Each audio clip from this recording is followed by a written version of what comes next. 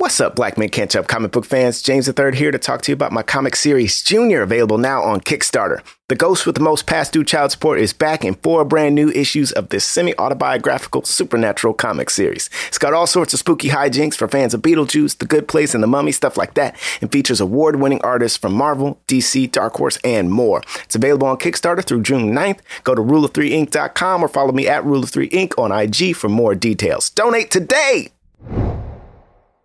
When you download the Kroger app, you have easy access to savings every day. Get the most out of weekly sales and receive personalized coupons toward your favorite items, all while earning 1 fuel point for every $1 spent. Because shopping at Kroger, whether in-store or online, is easy. And saving money is even easier with the Kroger app. So get the most value out of every trip, every time. Download the Kroger app now to save big. Kroger, fresh for everyone. Must have a digital account to redeem offers. Restrictions may apply. See site for details. This is a HeadGum podcast.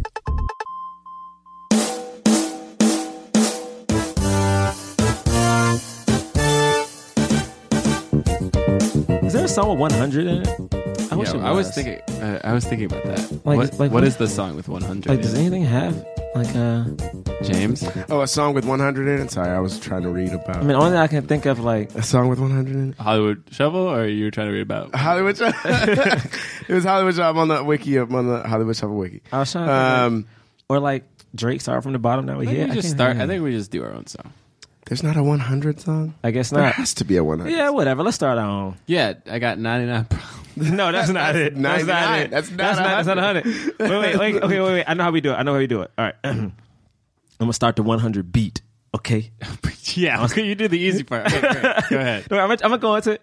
Boom, boom, boom, boom, boom, boom, boom, boom, boom, boom, boom, boom, boom, boom. 100. It's the 100th episode. Yeah, what are you 100. Yeah, did you just... Why y'all stop the beat? Hold on, wait. What beat It's the 100th episode. What beat are you doing? Close to what he was. No, man, that's not even good. You do the beat, James. No, but You do the beat, James. It was like a hip hop beat, but then like a lounge singer. You started going into like Moesha or something, man. All right, you do the beat. You do the beat. Wow. Wait, what? That's the beat you do for 100. It's like a jazzy, like. No, James. All right. No, John. We got to give him the real for 100. I'll do the beat. Okay, John's going to do the beat. John's going to do the beat. James, that means you got to do the lyrics with me. Okay, all right, I'm ready. Jeez. Boom, boom, boom, boom, boom, boom, boom. 100 episode. 100 episode. We made it 100 podcast episodes. We did that podcast episode 100 podcast episode 100 podcast episode 100. Yo, it's the 100 episode. Go. And John's here on the mic. You about to flow? He got James to the right of him, and Gerard is on the right. That makes no sense. Then it And was also sitting in a circle. Then it was an 80s rap. Suddenly it was an 80s rap. But also, James did the same melody as before. No, I didn't. You did the same. It was new. It was different. This time a lady was singing. I was so distracted. It was the same exact melody as the But last this time it was a lady was singing it. We didn't like it before. Could you tell that it was a late? Like first, it was like a male loud. You literally singer. just did Moesha, And but this you said time it was- 100. That's still worse. Guys, this was not good. This was supposed to be special for us and the listeners for our 100th episode, James. I think this is very unique, and I think they'll remember this forever. I think people like hit the next on their playlist. You know what I mean? I think they did the Hollywood Shuffle.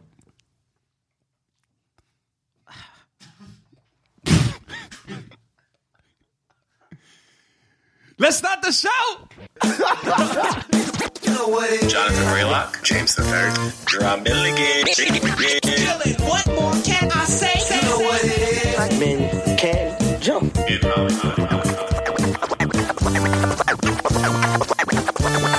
Black actors, man. Black actors. All right. Welcome to Black Men Can't Jump in Hollywood. Hollywood City. Oh, man. In Hollywood, we know we sitting around, man. That jive turkey. I ain't got no gun. What's this? I ain't got no gun, man. Come on, man. Come on, man. Listen, I ain't got no gun, man. Y'all are here with us, man, on this freaking episode of, what's it called? A podcast, man. Oh, what you mean podcast? It's a radio jam. Nah, pimpin'. Okay, a radio is on your car station. This is interwaves. Oh, it's for the brain waves. John, no one sees that. John is shucking the driver. Everybody needs to see. I'm really sad that no one is witnessing. Like, what is that? You're not even making a sound. They know. They can imagine what I was doing. There's a lot of shuck, a lot of jive. A lot of juking and jiving. Yes. All right.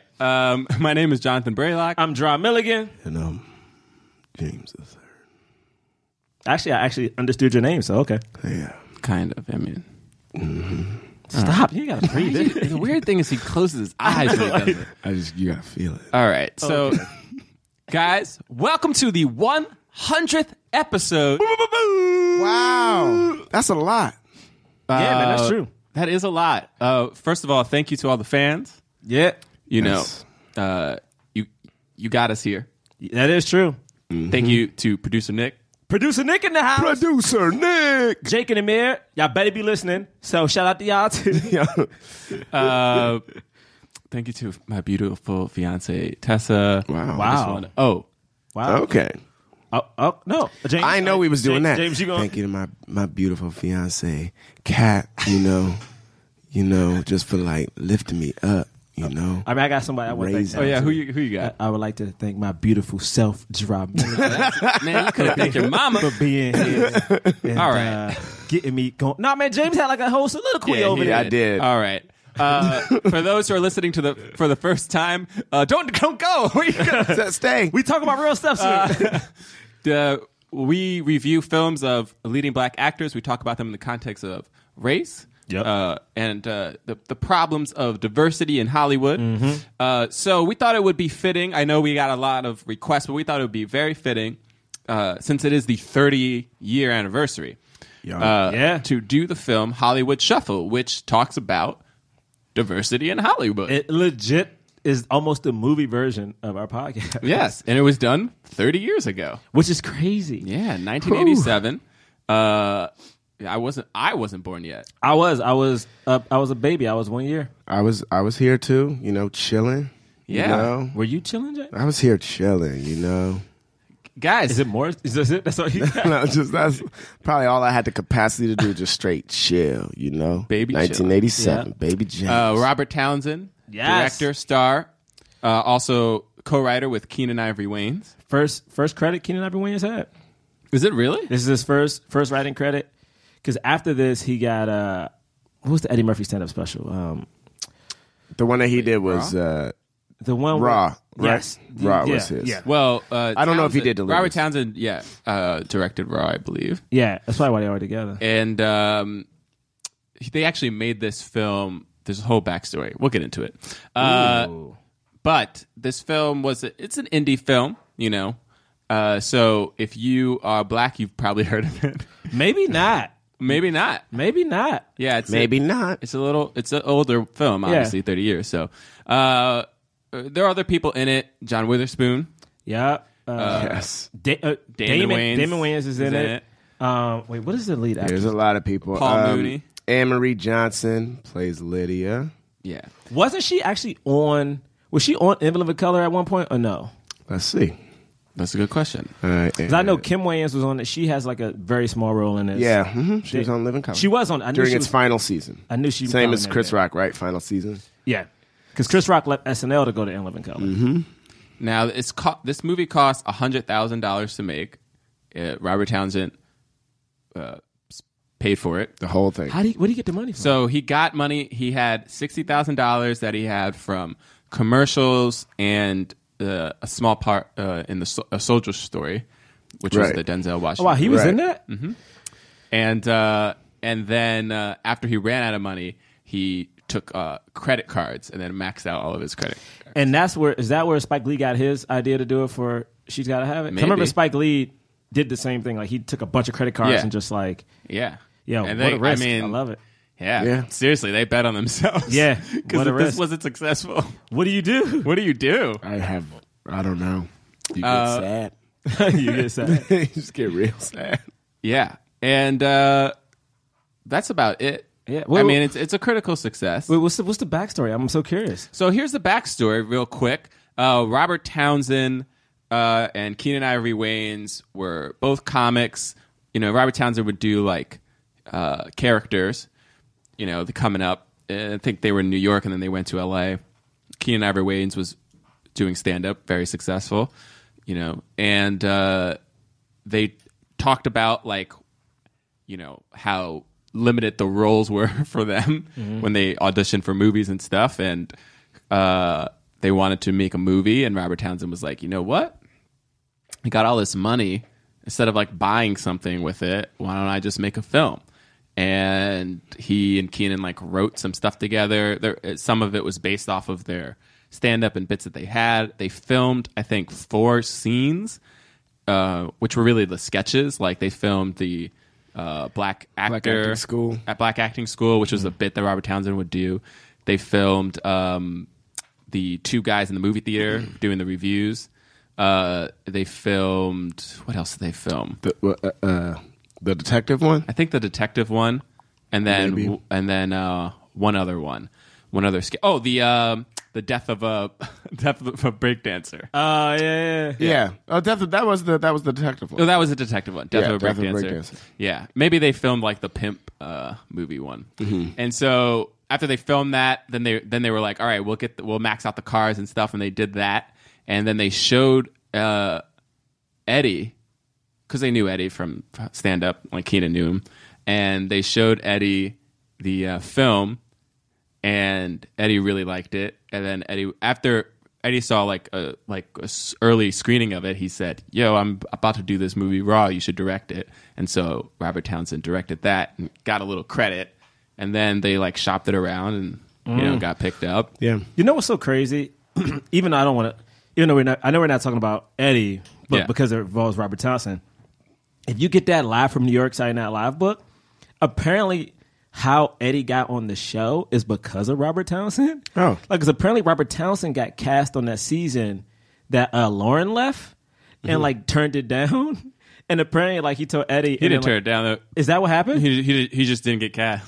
I thought he said he got cast in the book. Yeah, I was just listening to him on The Champs, and they said, like, oh, weren't you on SNL? And he was like, no.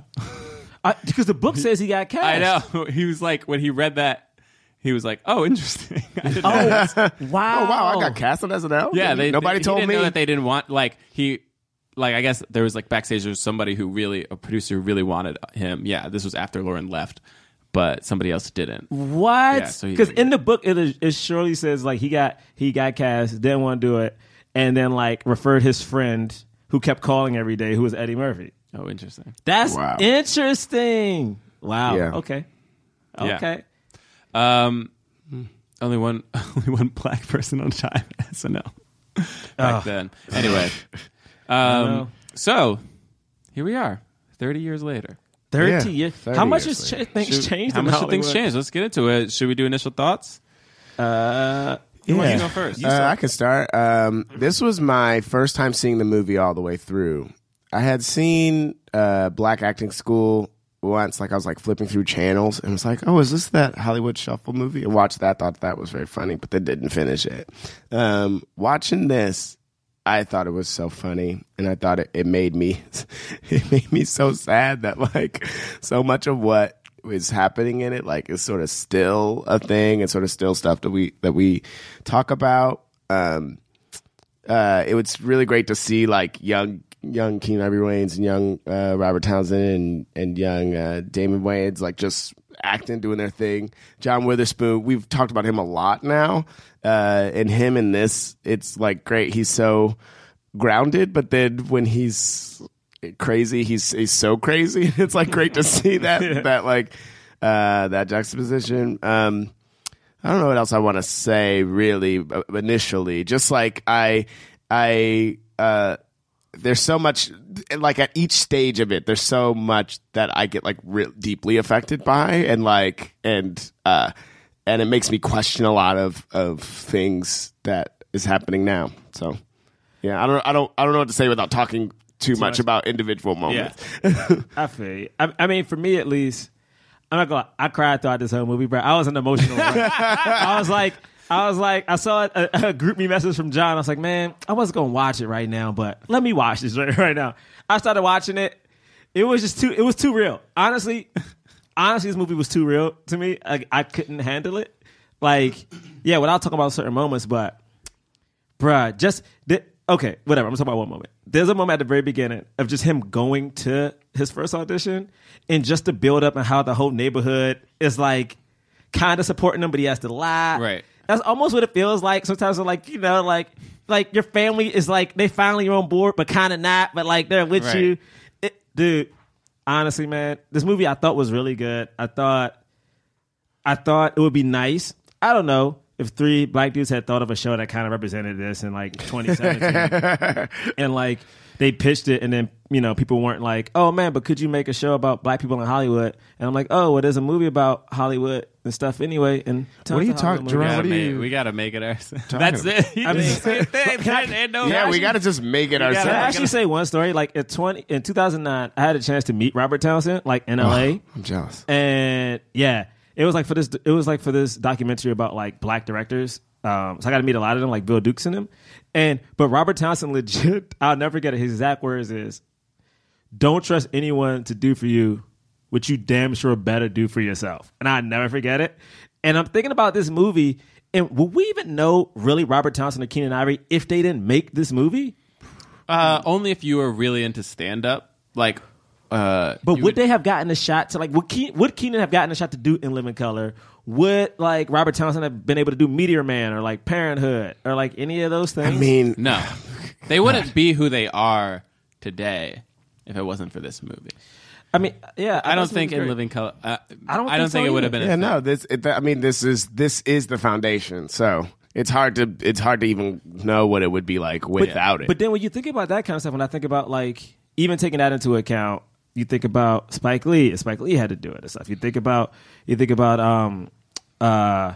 what is it? Boys in the Hood. That was done by a 22-year-old John Singleton. Mm-hmm. You know, these movies, I'm like, if it wasn't for people being like, fuck it, you will never help me, I gotta do it myself, would we even know who these great artists are? Yeah. I mean, I liked it. The movie made me sad, dude. It made me so sad.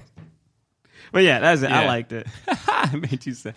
I mean, it's a comedy. I know. Yeah, this is my first time seeing it too. I think I had seen the Black Acting School, and that was the only like, and I think I saw that like in the context of like people showing like, you know, different moments through black film or whatever. You know, I will say this. I will say I think it shows its age a little bit in the terms of, I mean, it's hard for comedies to hold up throughout decades just because pacing changes and, you know, references are a little bit older, and it was interesting because it was like it was almost a sketch show with like a narrative, which I thought was super interesting. Yeah. There were just a lot of sketches that like he would just like be like, wait a minute, and like have like a daydream, and then the sketch would happen, and we really, you know. I also thought it was a little weird that he was playing. It seemed like he was playing like somebody who was like maybe 20 or 19.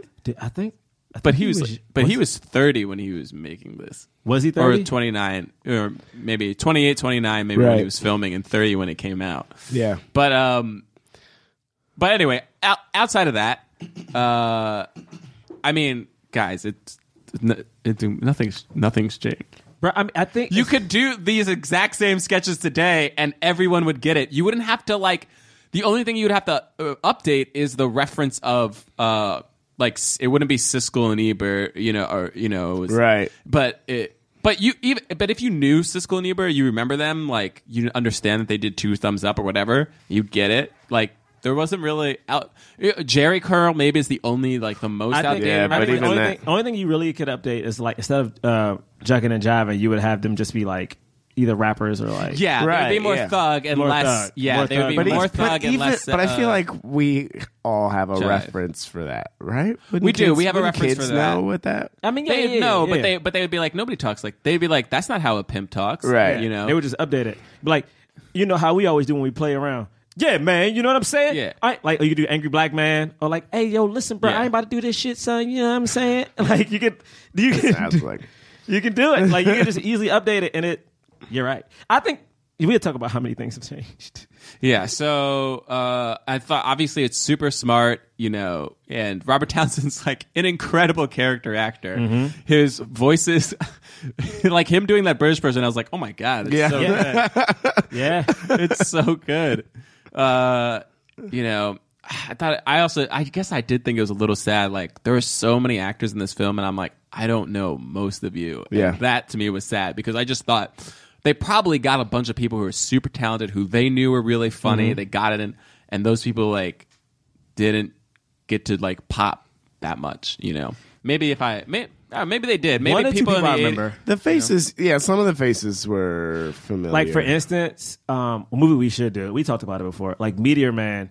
The bad guy from Meteor Man is in this movie, and he almost is the bad guy. He's like the light-skinned dude he auditions with. Who's Oh, like, really? This is some bullshit. Yeah. Like, that dude is the head of the Golden Lords. Yeah. in, Oh, okay, cool. Meteor Man. That's good. Which, you know, that's one of those things where we're like, hey, man, certain people, you know, they gotta carry you. Dude. It happens everywhere. But Yeah. what else do I need? I mean, that's it. We'll just go through it. It's Yeah. a short film. So before we do that, we're gonna cut to a quick word from our sponsor. We'll be right back.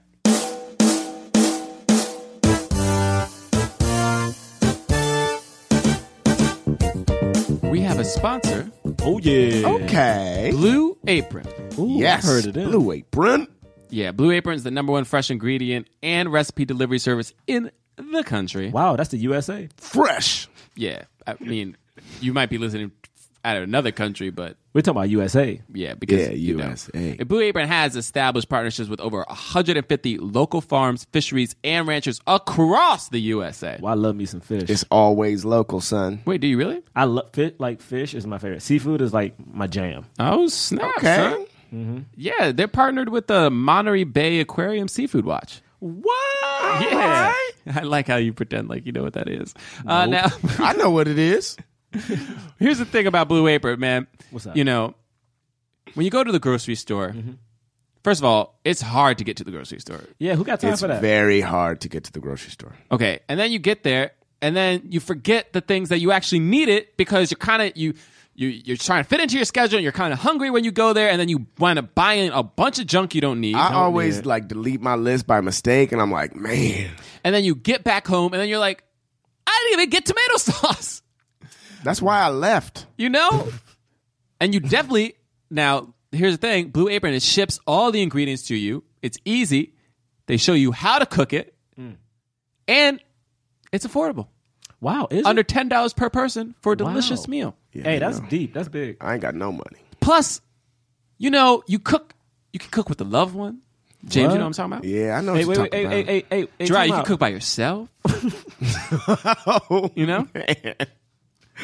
That was a, I know, maybe you could get a, that you was could get a, unnecessary you get a- shade in the middle of the ad. you know?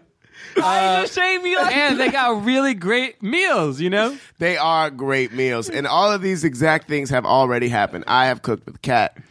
Bray has cooked with his fiance, and Gerard has cooked for himself.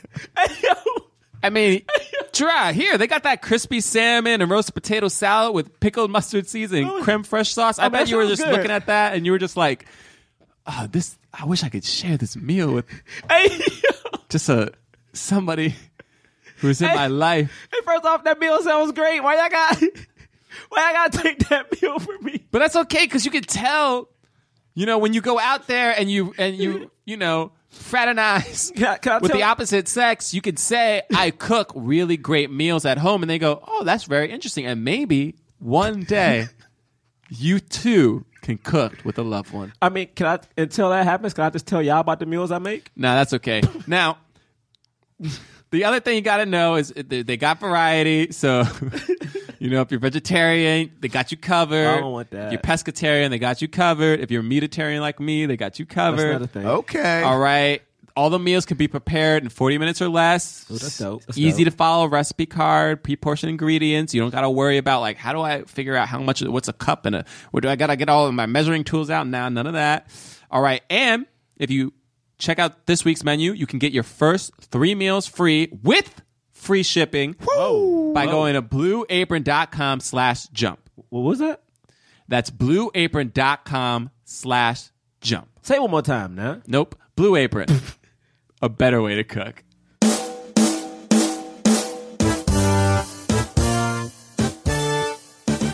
All right, we back. Welcome back. I don't know why I got mad. Yeah. How's everybody doing? Well, listen, the only way to get through talking about this movie is for me to like force myself to be happy. Yeah, to 'Cause be positive. This movie really made me sad. You know? Yeah, It was like, yeah. I couldn't handle it. Yeah, I did say that I had an existential crisis when I was watching it. Yeah. I guess because the reason I said that was the way these guys got in. You're talking about Robert Townsend, Keenen Ivory Wayans. You know what I mean? The way that these huge comedic forces that we know today as like legendary comedians broke in was having to talk about race Yeah. in Hollywood. And then yeah, I was and we've like, that's what we're doing. I mean, And I was like, we've talked about how- we're doing the same thing. We've talked- 30 years later, the only way we're getting traction is by talking about race in Hollywood. It's the only reason people are like, oh, who are these guys? yo, honestly, yeah. If you think about it, like 30 years ago, they did it on film, and then literally we're doing it on video. Video and on a now- podcast. And we're doing a podcast, and yeah, I mean, the most traction has come from his goddamn Right. podcast. We've also talked about how like Vin Diesel made his short that Yeah, was and about his like short who is is he, literally like the where's same he thing. from, what is his background. Yeah, what this ambiguous actor and like the different faces he had to put on. I mean, it's sad, yes. It's So the beginning of this is him in his room practicing in the bathroom practicing with his little brother. who I thought it was his son. I thought it was his son too. Okay, thank you. I thought it was I was mine. like, Definitely was like, oh, okay, that's that's him and his And then son. he was like, Mom, and I was like, oh, come on now. It's only because if he would have shaved his mustache, Yeah. maybe he might have. But that was his look. Like It he couldn't was, get it rid of was. it. That was his He look. couldn't change his look. But it's like, yeah, man, gotta practice. Let me turn my back to you, man. But I thought that was like that hurt, bro. But that was hurt. great. Yeah, and I think it's supposed to. And I think the reason that it's supposed to hurt is because the kid's doing it with him. Yeah. I Like- don't know if it's supposed to hurt yet. But we- maybe it's supposed to hurt. Maybe it hurts black people. It doesn't hurt white people yet. Oh, well, yeah. Maybe like we're like, You talking about, come on, man. They had In to the feel 80s? it when Yeah. he turns his back and he goes, I'm gonna pretend this didn't happen, man, because I ain't got no gun, man. yeah. Oh, and the kid. What's the line? Yeah, wait, what's the line? And the kid's like, I ain't begotten no gun. And he's like, I ain't begotten no gun, man. And then you see his mom and like outside the bathroom door listening to him, bruh. I mean, come That's on, him. guys. He's practicing. It's great. No, it's really great. Have you guys ever had a hood audition? Like I'm talking about like a hood audition. I mean, it's always a little like, it's less obvious. I feel like today, Yeah. but it's the same thing. I've auditioned for like I told you guys about. I auditioned for this. I forgot what the show was, but it was for like a Showtime show, and the character, and it was for like a small, like a under 5 or whatever, and the character description was looks like a real thug.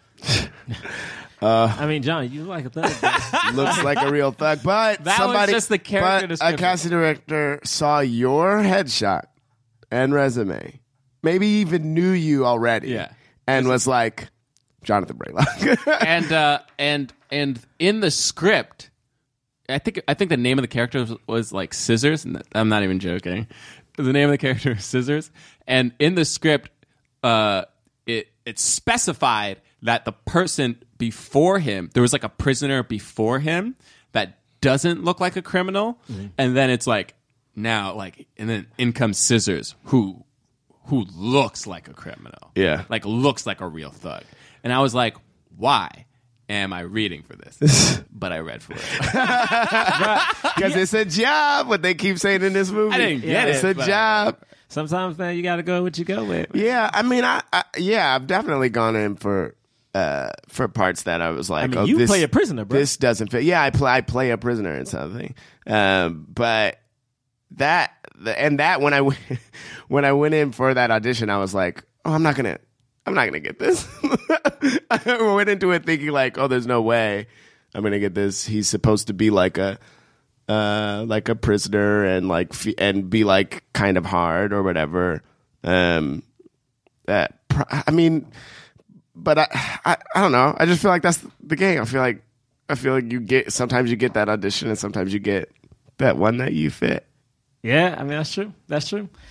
I mean, I thought the scene was cool because you saw him like go through these lines, and I loved every time, like John pointed out, his little brother had to give him a line that was just broken English, dude. Just, I'm not about to, you ain't doing this. And I love that his mom was supportive, even though she probably wished more for him. I love that she like supported him because I feel like in one of these movies she could have been against him, which I think would have been a bad choice to have. Yeah.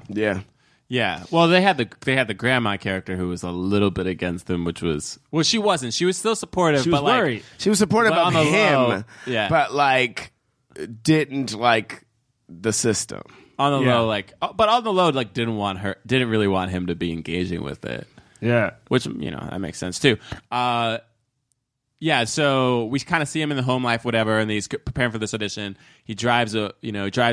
He stops at Winky Dinky Dog, which is the hot dog place that he works at, that John Witherspoon is the owner of, and Keenen Ivory Wayans works there. Yeah. Keenen Ivory Wayans was weird in this film. How do you just mean? like his smile, like when you first see him, he's like smiling, like kind of grimacing and smiling at him at the same time, and then when he's just like, you terrible. And I was like, oh, I didn't expect that at all. Right. You know what I mean? Yeah. Like his facial, like the way that he was looking at him did not match. But that's Keenen. That feels like Keenen Ivory Wayans, though.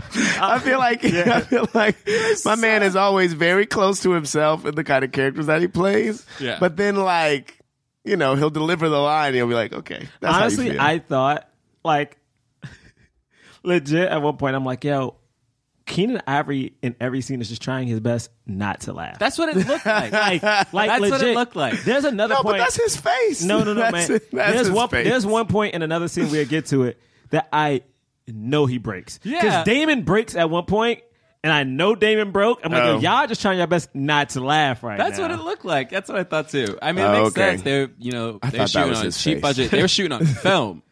I know. Right. So you got to get the shot. For those people who don't know, when people shot on film, You ain't waste that film, you baby. can't do multiple you can't do a lot of takes. Got to get the takes shot. a lot of money, and film runs out. They was maxing out credit cards. They ain't have. What's up, folks? This podcast is sponsored by Earnin. Life doesn't happen bi-weekly, so why should payday? The money you earn could be in your hands today with Earnin. Earnin is an app that gives you access to your pay as you work, up to $100 per day, or up to $750 per pay period.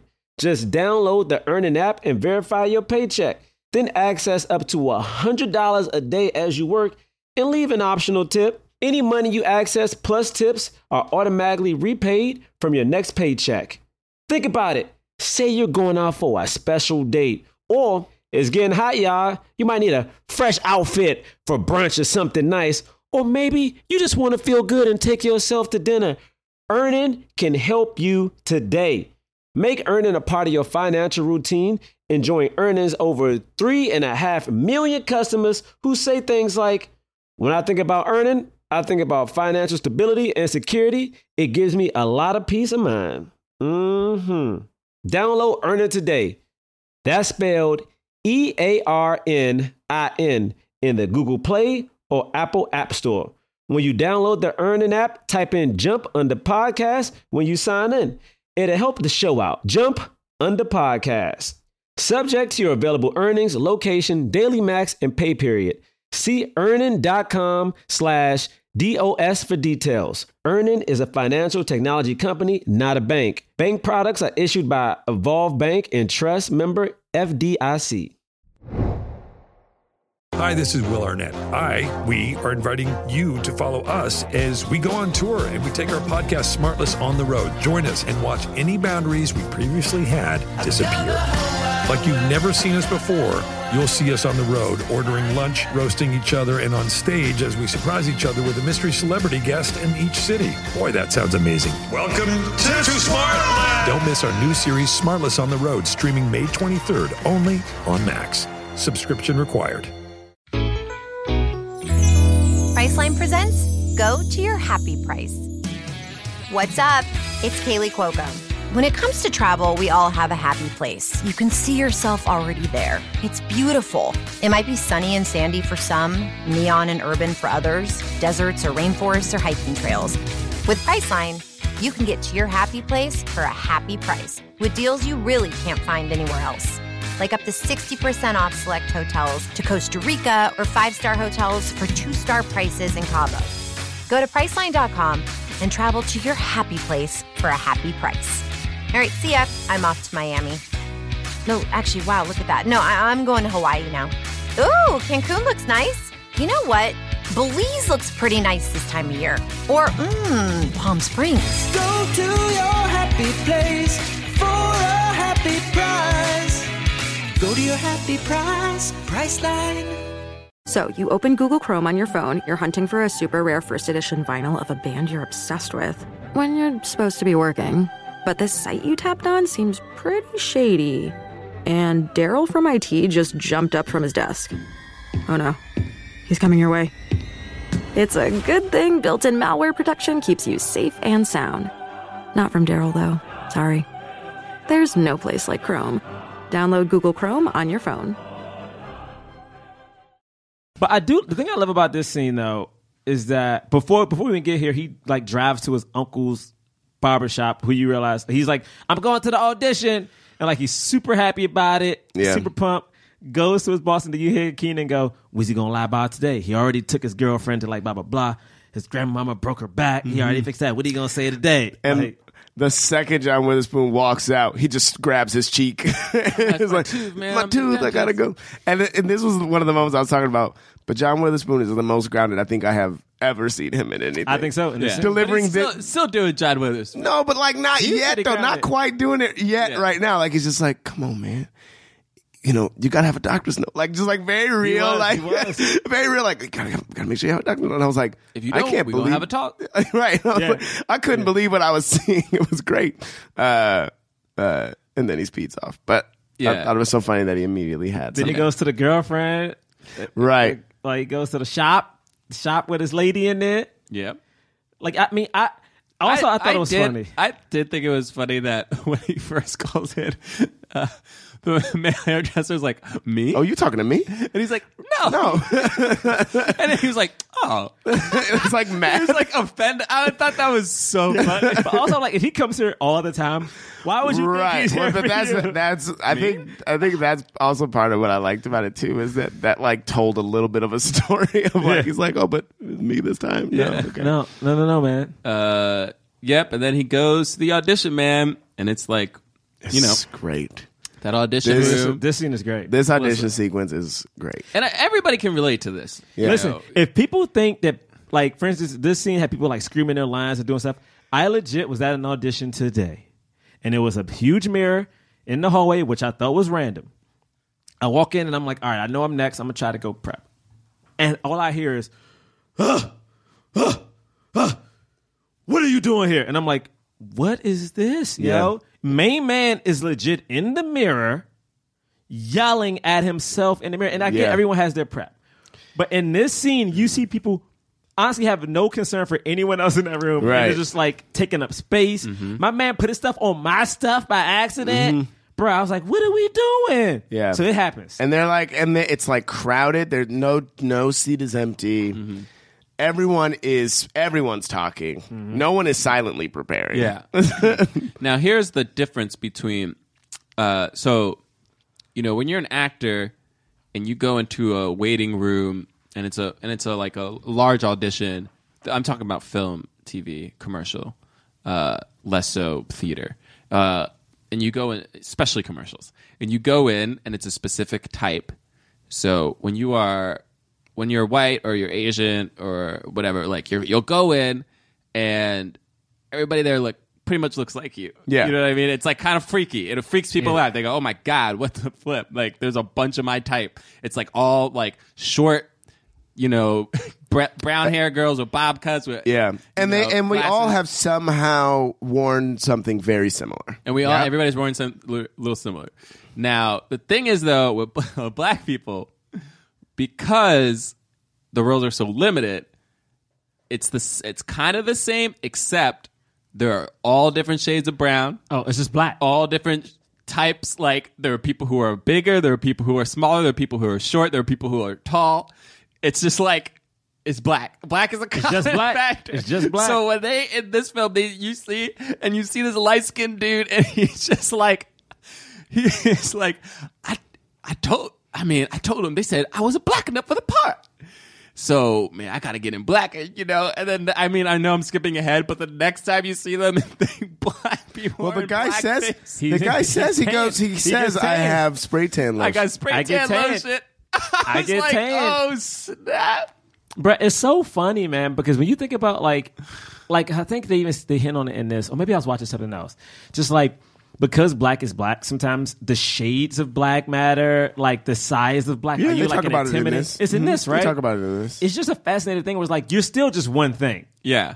But right. You're all like, called in for the same role, and then they determine which kind of black are you? Yeah. Which kind, they're like, we're gonna call you all in, and then later on we'll decide if being dark skinned was pro or negative. Yeah, exactly. It's like, all right, we didn't no. And also, there is always too dark. It's always like, no, you're too dark. Yeah, you're threatening. You're threatening now. Or it's like, you're too light. Are people going to know you're black? Are people going to know Yeah. we can't have the ambiguous stuff, Yeah. But by the way, don't ever read for white roles, though. Oh, no, you know what? I will say this.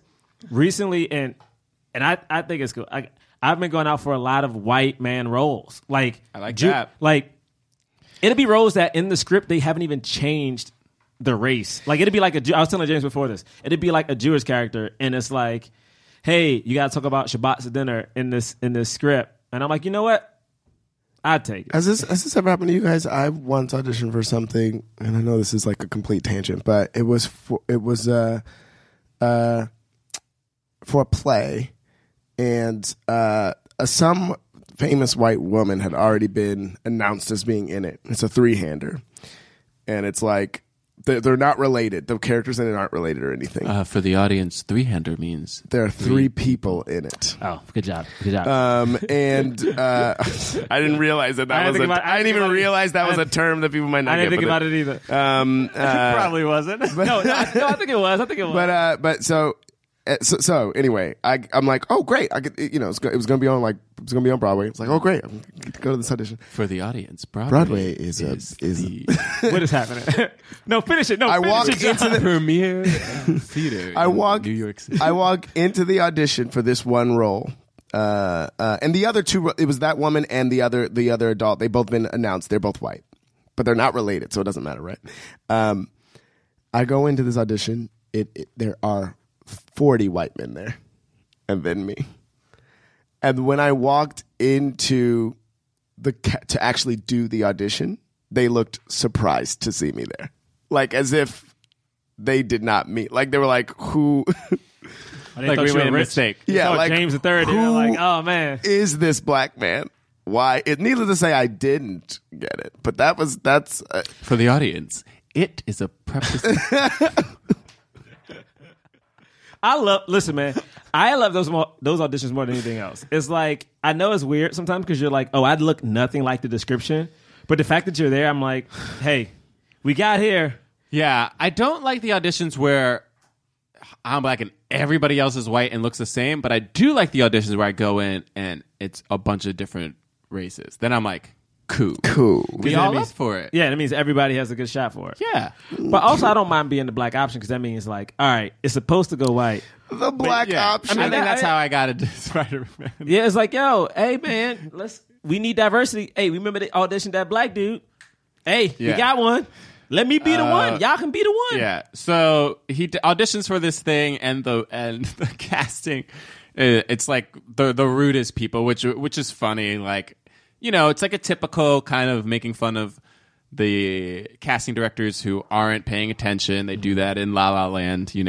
They're like kind of like not really paying attention. That's happened to y'all, right? Yeah, of course. I said, I got two times. Not like on the. She on was the like phone, on the talking phone, out loud, talking loudly. I was like, all right. But it's that one thing to happens. be like, wait 1 second. Like they're usually like on the phone, and then you just stand there and wait awkwardly, and then they get off, and they're like, all right, let's begin. And you're like, just no now, and they're like, whenever you're ready. And you're like, you were just on the phone. Like I'm so thrown off. I recently had one where everyone knew me except the director. So the casting director was like, I'm gonna step out. I'm gonna go over here and do. Wait, the one last week? No, okay, I thought it was let's say. But it was just like, I'm gonna go over here and do something else. And it was just like, no, be present for my audition, please. Yeah, man. Bruh, I had one that was so bad that they skipped. I'm so mad I would say the person's name, but I've had two really bad ones. I'm gonna say both at some point. Definitely not. I'm not gonna say the name. Yeah, it was I'm not going to. But one I remember being so prepped for, it was like you had to cry in the scene. I'm like, oh, we're ready. Mind you, I'm waiting in the waiting room. I sign it. They skip me. I bring it up like once. So I'm there for like an hour and a half, 2 hours. Fine. Because I'm still, but it didn't matter because I was like, I'm ready.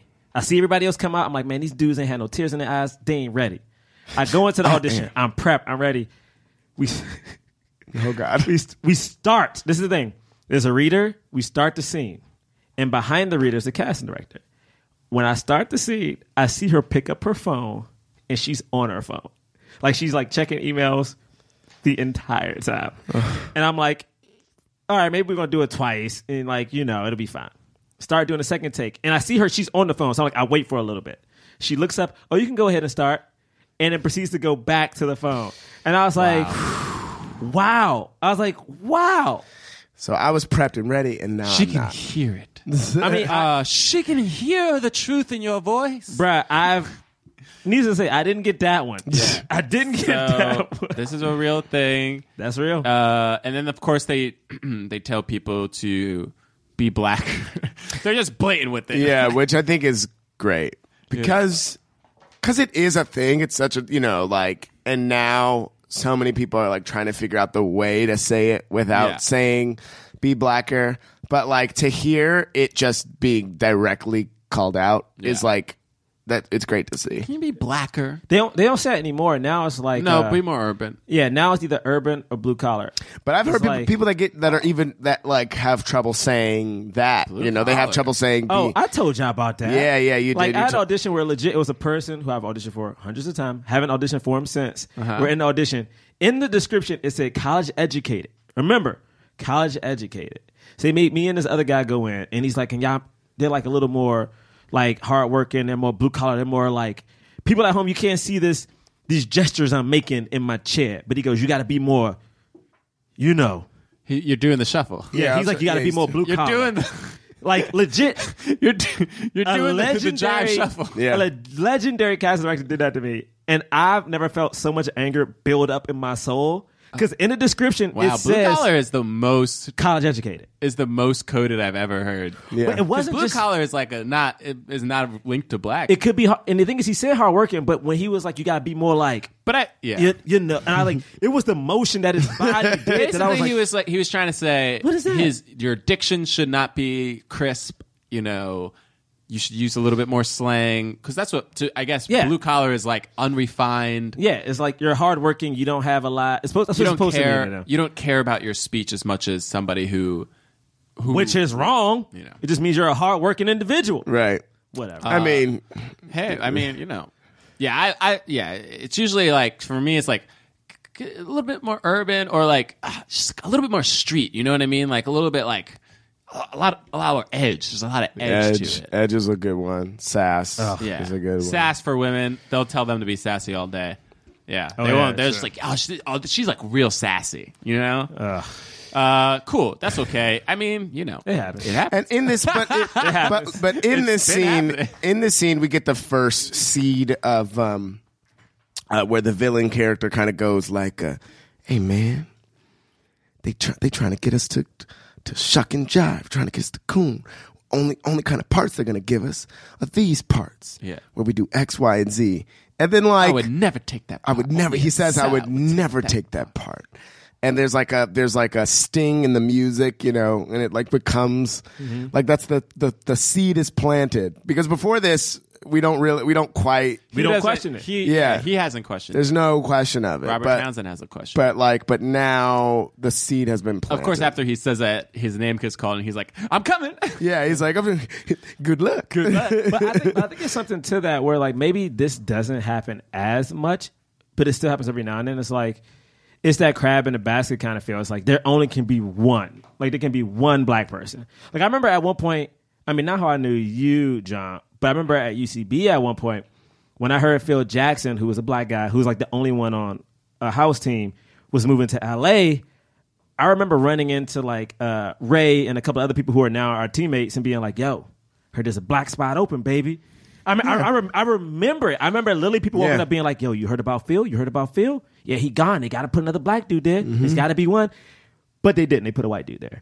but I remember legit walking around the theater and people being like, people I didn't know, yo, you heard about Phil? You heard about, yo, Phil's gone, man. It's our time. It's our shot. We can do it. And it's like, think about when we talked about SNL back in the day. SNL had one black person on at a time. Yeah. It's like you get one. And that means everyone has to compete. Yeah. I think this is where we also see black acting school. Like around, right. Yeah. Well, so the seed's planted. Yeah. And then he has the black acting school. Black acting school thing. And dream. And you got the Mandango character because it's like the slaves. And then they're all being taught by white men, by the way. Right. That's the best part about it. Is like all the instructors are white men telling them how to be black. I'm gonna rob you. No, Tyrone, you're not doing it right. It's like this. I'm gonna rob you, man. Oh, okay. I'm gonna rob you, man. Like, watch that. It was just so. And if anybody wants a reference for how any of us have been moving throughout the podcast, we've talked a lot about movements that you can't see us do. It's everything the white teachers do in this sequence. That's what all of our movements have looked like. A lot of shoulders, like pointing, like your arms are kind of like arms flailing. You're in like a crow, like scarecrow, like kind of like scarecrow kind of. And Robert Townsend's playing this like British kind of. He's a British actor. Wait, when he lists the films, the parts that he's had, it's or I don't know if it's him or the other guy, but they're like listing all the parts. They're like, well, I've been a prisoner. Oh yeah, that's the Graduate. Yeah, The Graduate. He's like, I played I got to play a prisoner who raped somebody. It's pretty good. Yeah, he's like, I got to do that twice. Twice. It's pretty good. You're like, yeah, and it's like, this is the roles you get to do. Yeah. I mean, what's so funny about this when they were talking about it? Literally, last night, somebody saw me at my church, and they were like, "Hey, great job! I heard. Oh, I saw you in Unbreakable Kimmy Schmidt. That's so awesome! Like, great job!" I was like, "Oh, thanks." And then this black dude who I know is at my church was like, "Oh, that's awesome, man! Like, what did you play?" I was like, "I was just this character called Banana Boy." He's like, "What's that?" And I was like, "What?" Well, he's like a gang member. But it's like it's like a funny. It's like it's like they ran out of color, so they wear yellow. And he was like, "Oh snap, gang member." I was like, "Yeah." Well, what's funny is when I auditioned, I was actually auditioning to be a slave. So the character I auditioned for was a slave, and that went to somebody else. But they liked me, so they made me a gang member. Oh, this ain't changed. Bruh. Literally, as I was explaining it to him, I was like, oh my God. Yeah. My biggest payday is playing a thug, man. My Blue Blood. One of my favorite. But it's not this. In my mind, I was like, it's not the same, and I was like, screw you, it's exactly the same. Dude, it is, B. There's a internet video, YouTube video that's like shit black actors say, and it opens with the guy saying, "How come I didn't get an audition for Red Tails?" And then it ends with like, I finally got it. I finally got my big role. I get to play a slave. A gay slave. I was just like, yeah. Like, that's exactly right. Like you got to talk about everything, all of the oppression. There's just the layers of oppression for the role just get more and more. That's so funny. Is like that's the entry job, and literally you played a gang member. I played a gang member on TV. I played a gang member on TV, and James is about to play a prisoner on TV. Yo, wait. These are our entry roles. These are the roles. You're a funny gang member. I'm a funny gang member. You're a funny one. I'm one who gets arrested. And then James is another one, but you're a funny one too. Also you're a prisoner. You're a funny prisoner. I'm a hilarious prisoner. But that's what I'm saying. It's like, wait, so does it change it that it's prisoner's that hilarious because it's funny? You know what I mean? Like these roles are supposed to be fun. What? But that's what I'm saying. It's like it's funny, but like it's not funny in the context of that's the only role that you can. That's like the role that they needed you for, so you finally were able to get a spot. You know what I mean? I will say this. I think, I personally think right now, especially like with auditioning, I think there are opportunities for people of color to be seen for other roles, but I think that because those roles aren't being written for us in mind, that we have to be 10 times, like we legit have to be 10 times better. Because the thing is, if this role, like if you go in John tomorrow for like the Chris Pratt role and it says like big white dude or whatever, you have to be fantastic, because basically what you're doing now is not only proving you can act, but it's proving that you are better than what is written on the, like you're better than the description of what they had in mind on the page, which is already tough. So you're already starting at like a -10. So we got a shot. It's just that unless someone's like about to like think about Michael B. we gotta do what Ken Foree did when he auditioned for is Ken Foree? No, not Ken Foree. Ken Foree when he auditioned for Night of the Living Dead. Yeah, but I also think though, but that director, I feel like was more lenient because that director is the one who called for open ethnicity. Like that director was like, you know what, like we're not getting what you want. We need to like take a chance. Right? Yeah. Like even J.J. Abrams when he did Star Wars, like those roles were written for 2 white dudes. You know, and after 6 or 8 months, they're like, we're not finding it. Let's now try something else. Yeah, and also diversity became like a thing issue, and they were like, we should ride this wave. Yeah. So I think we just got to be great. Cool. So great. So now I don't really remember. Yeah, what quite happens directly after this? Well, after this, he goes back home. And then, like he, the baddie. Oh my god, he watches the baddie on TV. Baddie on TV. There's a bat in my belt. I don't even know what that was trying to make fun of. I don't know. Do you think that there were shows like that? Oh, those old sitcoms where it's like Webster, where it's like, the white family adopted like the funny black kid from the bad area, right? Which is interesting because if you watch it, different strokes. Fresh Prince is almost the inverse. Like Fresh Prince, like Will is like the hood kid from like Philly. But instead of living with like the rich white family taking him in, he moves with a rich black family. Right? Yeah, exactly. So it's interesting that they took the same trope from like years prior. And yeah, let's let black people can be rich. Right? Like let's just let them do it. Right. But it's like it has the president of the Cosby Show. You know what I mean? Like it's kind of like what would happen if the Cosby Show was interrupted by a hood, super hood black dude. Yeah. So that was fun. They had the pimp sketch. Yeah, the pimp sketch I thought was really interesting. Like, was it Night of the Living Pimp? Is that what it's called? Yeah. Well, that was in. So that was a part of the critics. The critics. Oh, that's right. So the critics was the second sketch, right? Yes. Yeah, the critics. So it's like they're basically doing a parody of Siskel and Ebert, because Siskel and Ebert used to do a show where they would it was a movie review television show where they would show a clip of a movie and then they'd give it either 2 thumbs up or a thumb down or whatever the flip. And so for this, it was the same kind of setup, but it was 2 black dudes who were sneaking into the movie theaters. Yep. And based on how many they were able to sneak into, that's how many they were reviewing. That's how many they were reviewing. And so it was all parodies of movies that were super popular around that time. So you had Amadeus, which had won the Oscar, which had won like 7 Oscars, I think, by that point. Yeah. And what was the Dirty Harry, Indiana Jones? No, but what was the parody of Amadeus? How did that go? It was Amadeus in something. Amadeus. Oh, it was like Amadeus or something, and basically their review was like, if I can't say the name of the film, it's not a good film. Baby, we're going to see I'm a dumbass. I love it. I love it. I honestly don't know if he said that. I think that might have been Didn't he your say joke. that? I don't Maybe. know. If not, Or he that's said like, I hilarious. sound like a dumbass. Yeah. I thought he said something like that. Sounds that's hilarious, funny. James, right there. Yeah. Then it was there was it wasn't Indiana Jones. It was another state. Chicago Jones. Oh yeah, it was Chicago. Chicago Yeah, Jones. Chicago Jones. My favorite part about that was he goes, we got to jump. We can't jump. Yes, we can. I can do anything. Do anything. I thought that was hilarious. Which I makes thought sense. that was so funny. Which makes sense. Also, that woman nailed. I forgot the actress's yeah. name, but she nailed that impression of like, got any other bright ideas? Chicago.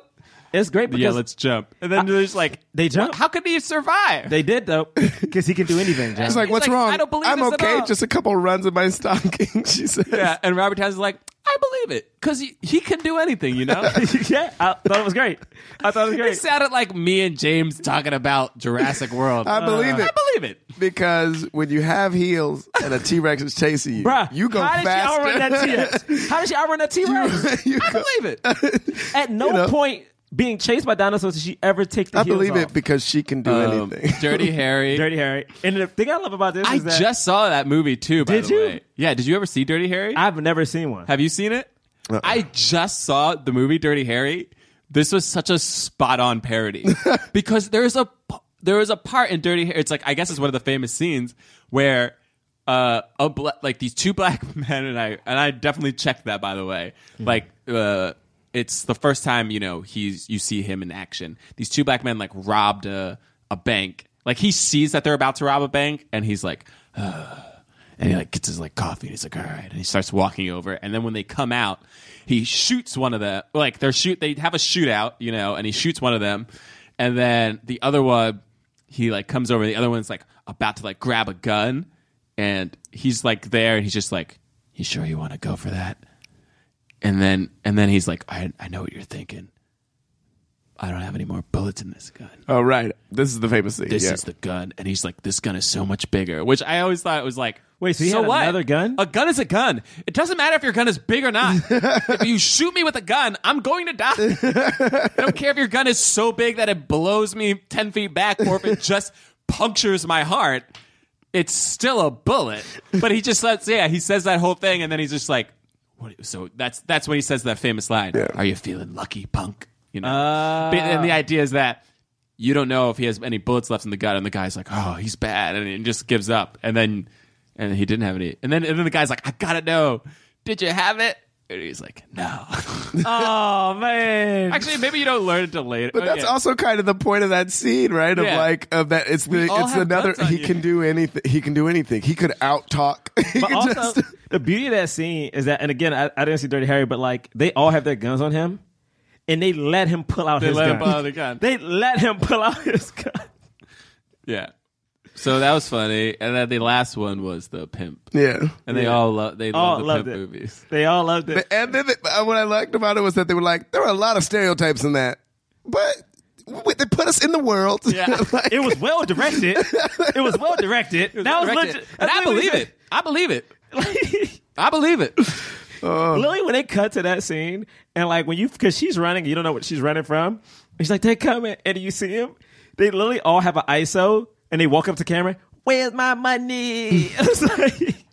Also, when I worked at restaurants, and like I would talk with like people who were like a little more hood, like in New York. Whenever we talked about movies, that's the only thing that they would talk about was whether or not something was believable. Yeah, they wanted to know. That was the review of the movie. Would just be like, "Nah, I didn't believe that. I didn't believe it, man. I didn't believe it, and I didn't like that movie. It was stupid." And then they'd be like, "Nah, that was cool." And I'd be like, "What about this part?" They're like, "Nah, but like he can't do that though. If you think about it though, like you got to think about it. Like you're just like what, dude? You trying to be rational right now? Shut up and watch. Sometimes you got to think about it. You got to think about it though. You know what I mean? Like think about his powers though. You know what I mean? So, like for real, if a T-Rex is running after her and she got on no, James, I would never be on your side ever. What happens after that? I don't know. I do remember him going back to a Winky Dinky Dog and them talking about hoe cake. That's the new thing. Yeah, and he's just like, look at me, Winky Dinky Dog. Like first it was just a Winky Dinky Dog. Then we had the Winky Dinky Hamburger. And now the Winky Dinky hoe cake. Hoes gotta eat too. Yo, hoes gotta eat. First off, I was like, what? This episode is brought to you by the new Disney Plus original series, American Born Chinese. Based on the graphic novel by Jean Luen Yang, American Born Chinese tells the story of an average teenager that becomes entangled in a battle with Chinese mythological gods. This star-studded cast includes Academy Award winners Michelle Yeoh and Ke Huy Quan, plus Daniel Wu, Jim Liu, and Ben Wang. American Born Chinese, premiering May 24, exclusively on Disney Plus.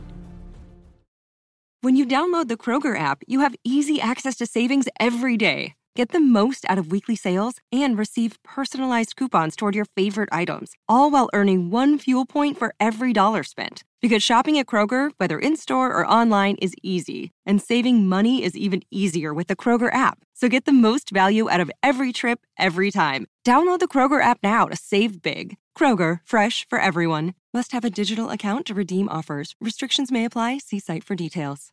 Hey, this is Tim Heidecker, and I'm glad to be back in Glendale, California, in the studio with my good friends DJ Doug Pound and Vic Berger for another episode of our podcast, Office Hours Live.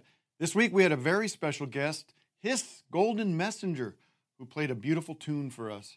We laughed, we had fun, and you should tune in to Office Hours Live this week, and quite frankly, every week on your podcast app of choice or at youtube.com/Office Hours Live. Hey, hoes gotta eat too. First, I thought he was talking about. I thought it was just like. I thought it was like a whole different thing. Like, I thought a hoe cake was like a meat, like a southern thing. I'm like, oh, cool. Yeah, I did too until he said hoes gotta eat. Hoes gotta eat too. I was like, I heard hoe cake and I immediately started thinking about like shortcake, like a. I did too. Like, oh man, hoe cake has to be real. I gotta look this anyway. Right, yeah. And then is it in this same scene that Batty comes? Okay, yeah. And they get all like one Winky Dinky dog with cheese. Mr. BB, whatever his name was, like, what? How do you know if a script is good? Do you die in the script? No, I don't die in the script. Then it's a good script. Guys, I thought that line was so dumb. I thought it was perfect. I thought it was great. Do you die in the script? Then it's a good script. It's all about the sequels. But honestly, though, it's like me and my friend Dave had the discussion last night. By the way, right on. About this, though. We had a discussion about this. It's like how, for instance, not saying New York or LA, but it's like we have friends who care about the art of acting, you know, and some who are like, I'm trying to work, B. It is a thing of, I think people do make that decision. Like, I think you can do both, but I feel like sometimes, hey, bruh, hey, John, you gotta be the banana boy on every show, B. If you try to get that work. I didn't die. You ain't And that's died. the thing, because I wasn't the slave, because the slave was a flashback. Right. So, because the slave was a flashback, the slave doesn't get to come back, but because I was I got to come back. Yo, So that was you know nice. what I'm saying? It matters. And also, play a hoe gangsta one cake. more time. A hoe cake is real, y'all. I typed H-O and my phone automatically put hoe cake. Isn't it hostess? No, it didn't. It automatically put hoe There's cake. no way hoe cake was the first thing that came up after Bruh, H-O. I put H-O and hoe cake popped up, and I'm like, But for real, you want to know why, though? Hey, what you trying to say? I Google. No. Oh, Not about what it heard you. Google. It It's heard about you. Your phone listening to Yeah, you. your phone heard you say hoe cake. That's real. That's dead real. serious. Yeah. It heard you say hoe cake. Wait, what? Yes, because because Google is allowed access to your microphone. They can record you, and then it uses it to update, so it's a little smarter. So when you search stuff, you were talking about it, so they knew you wanted to. Wait. Is this the same reason? Now, hold on. Now, this is the thing. Is this the same reason I was trying to look up an actor the other day, and I said this. I said the actor's first name and last initial, and then I said something that they were on, and then I typed that, and the second name that came up was that person. Yeah. Is that the reason? Yeah. It did the math too? Like it did the math of he was on this and... It's smart. It's a it's an algorithm. Google is a search. It did the math though? Hey, time out. It is math. What are you talking about? I'm saying it did the math. Search engines are math. They're literally algorithms. But it did the math though. Yeah. Yes, Wait. it did the math. Stop it right now. Is this a bit? No, this is very real. Not a bit. This is very real. Everything that I just said was also real too. I just typed in H-O and hoe cake popped up, and you telling me because your phone was listening to you, and it's allowed to because you probably clicked said in I agree. allow. Because they make you click the button. I know, because you can't use anything. You can't use any of the services if you don't allow it. I know. Well, here's the definition. I used to not allow it, and then I was like, but I really want to use that speech to text app. I really like it. And they only let you do it if you allow to the use of the microphone at all times. But that's the other thing, is like, because it collects that, it better understands your voice, so that when you do, that's why it's so accurate when you do the speech to text. I don't like this. You know, anyway, man, whatever. See, James, listen, this is why I don't like sci-fi. Why are you this is why I don't yelling at like me? robots. Why are you yelling at me? Because you love robots. Yeah, I love it because I'm fascinated in what the future will hold. I let you know this right now. Why are you pointing at me like I did this? Let a Terminator come over here. No, it's I'm fine. taking Everyone's one fine. down. Everyone understands. Listen, this is 100 episodes. We deserve a little tirade right now about people typing whole cake in my phone. All right, and then then he gets the job. Well, first, he gets. The thing that I thought was so weird was his agent calls him and was like, "Yeah, they want an Eddie Murphy type." And he's like, "Oh, but why can't I just act?" And he's like, "Wait, I got the call back. Well, why did you say that?" Yeah. This was my favorite part. Now of the we got movie. the Eddie Murphy scene because the Eddie Murphy scene was my favorite part. So like, it just is the audition, and we start panning down everyone, and everyone looks just like Eddie Murphy. Everyone's making like weird eyes. Everyone has people are like doing the laugh. Everyone has like a mustache. They got the leather jacket and a gold chain. Also, mad people in blackface. Yeah, a bunch of black people in black. and they do these like the makeup. It doesn't come all the way down, so you see their necks. Got the Jafar. Oh, these poor brothers. Would that today be the equivalent? Is that the Kevin Hart? Yeah. So Kevin Hart is the.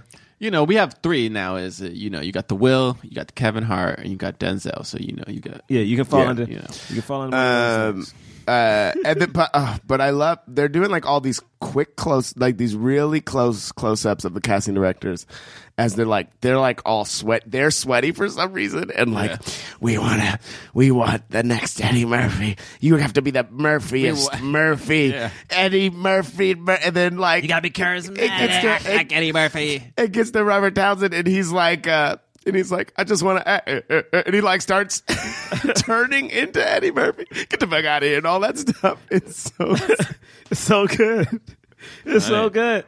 But yeah, then he books it. He books it. He books it. You know, he quits his job. His boys tell him he still ain't shit though. His boys still like, not his boys, but his coworkers still tell him, you'll be back. Keep that hat. Keenan Ivory Wayans said, I went from $2 to $2.25 in 6 months. He is a man. He's a manager of this place. I went from $2 to $2.25. Yeah, that was funny. I mean, and he has that like fantasy scene about them begging him because like he's all famous now, and they're like, right. Oh, I always believed in you. Always believed in you. I mean, we all got that right. John Witherspoon. And that's John Witherspoon. Yeah, because now he was tepid in the beginning, and now he's at full blown John Witherspoon. It's great. It was so funny. Just in the corner. He's just in the corner. Like, I got you. He's talking to the buns. Like, I got you. Wait a second. Let me get you your napkins. Oh, right. Yeah. You want another whole cake? Oh, you love that whole cake. You love that whole cake. Okay, here we go. And he's just putting mustard on a bun, and then he puts it down. He's like, here you go. Yeah, gotta get the napkins. And then, oh, what's that? And then he like picks up his shoe, and he's like, more hoe cakes. Everybody loves the hoe cakes. Hoes gotta eat too. The only thing hoes gotta eat too. The only thing that scene was missing to be the most John Witherspoon is just bang, bang, bang, bang, bang. Like if he would have just thrown that in there, that would have been classic John Witherspoon. Yep. Yeah. He has. I mean, we all got that quitting your job. Like, bruh. I mean, I'm trying to go back. The thing that hurt my heart so much about this was that there's so much associated with the quitting that is also the rubbing in the face. Like you don't just want to quit, you want to rub it in the faces of the people. Yeah, because like it's like the people don't believe in you. You know, I can tell you how mine's gonna go down. You guys are involved in it. Oh my what? goodness. Why? Wait a minute. What? This. Are you talking about quitting the podcast? No. I'm gonna tell you how crazy. I said this literally to a old coworker last week. I was like, because the MTV Movie Awards, I used to work for MTV. They always hire like up and coming comedians, right? And they usually get like groups, like whether the group's writing on it or whatever.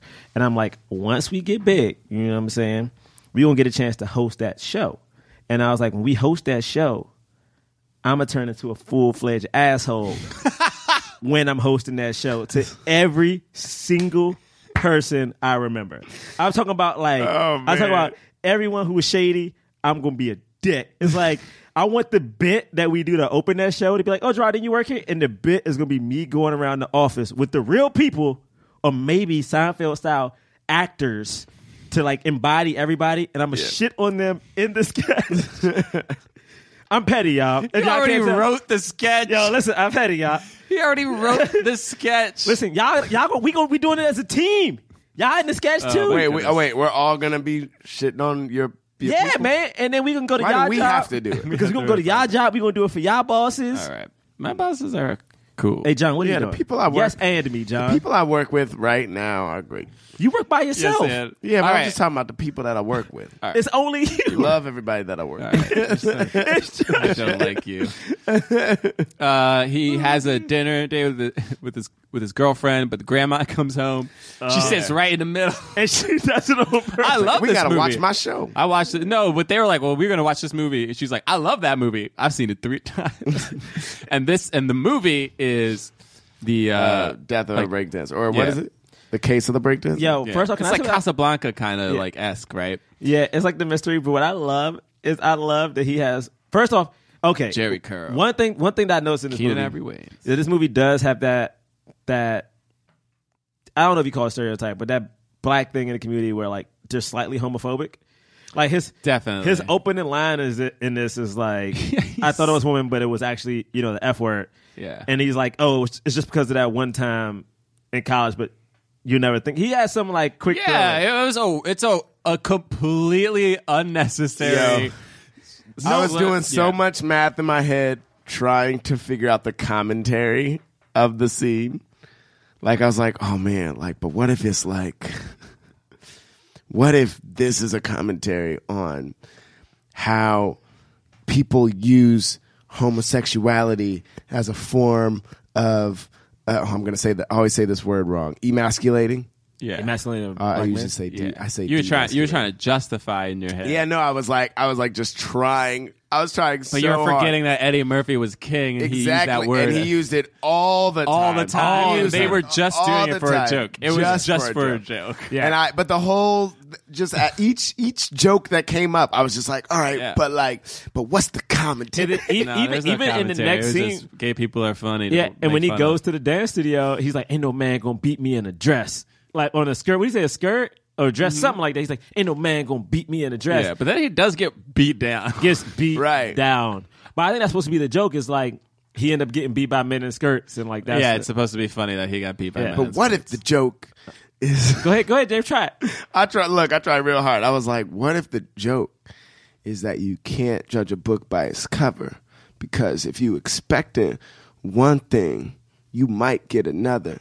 So stop all of this prejudice nonsense. The F word was mentioned just to show how wrong he was as a person. Cool, man. Thanks, That's not James. it? That's not in it? James, No, I appreciate you the might. Maybe. Or he could have been an asshole at that point in time. Either or could be right. It's cool, man. People learn. Times were were different.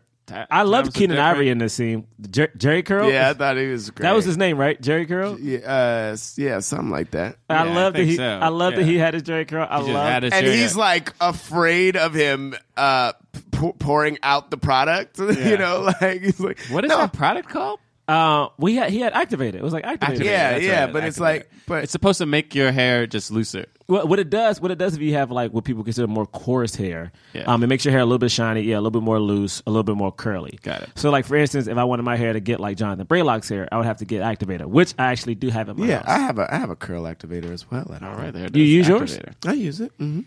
Yeah. Sometimes you got to. Sometimes you got to. I got that curl. But I'm not trying to. Don't sit here and smile. I don't want my hair to be that curly though. Shut up. Why was that? Why did you? I took offense. Why did you take? Somehow I took it as a direct assault to me, and I needed you to shut up.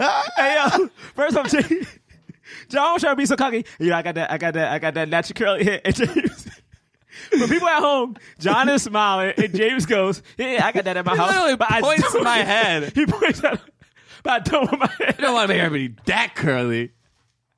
After John You're feels so adding an proud of inflection. myself. I'm so happy about my But you're hair. adding an inflection. No, I'm happy about your hair. No, get out of here. Hey, nah, All right.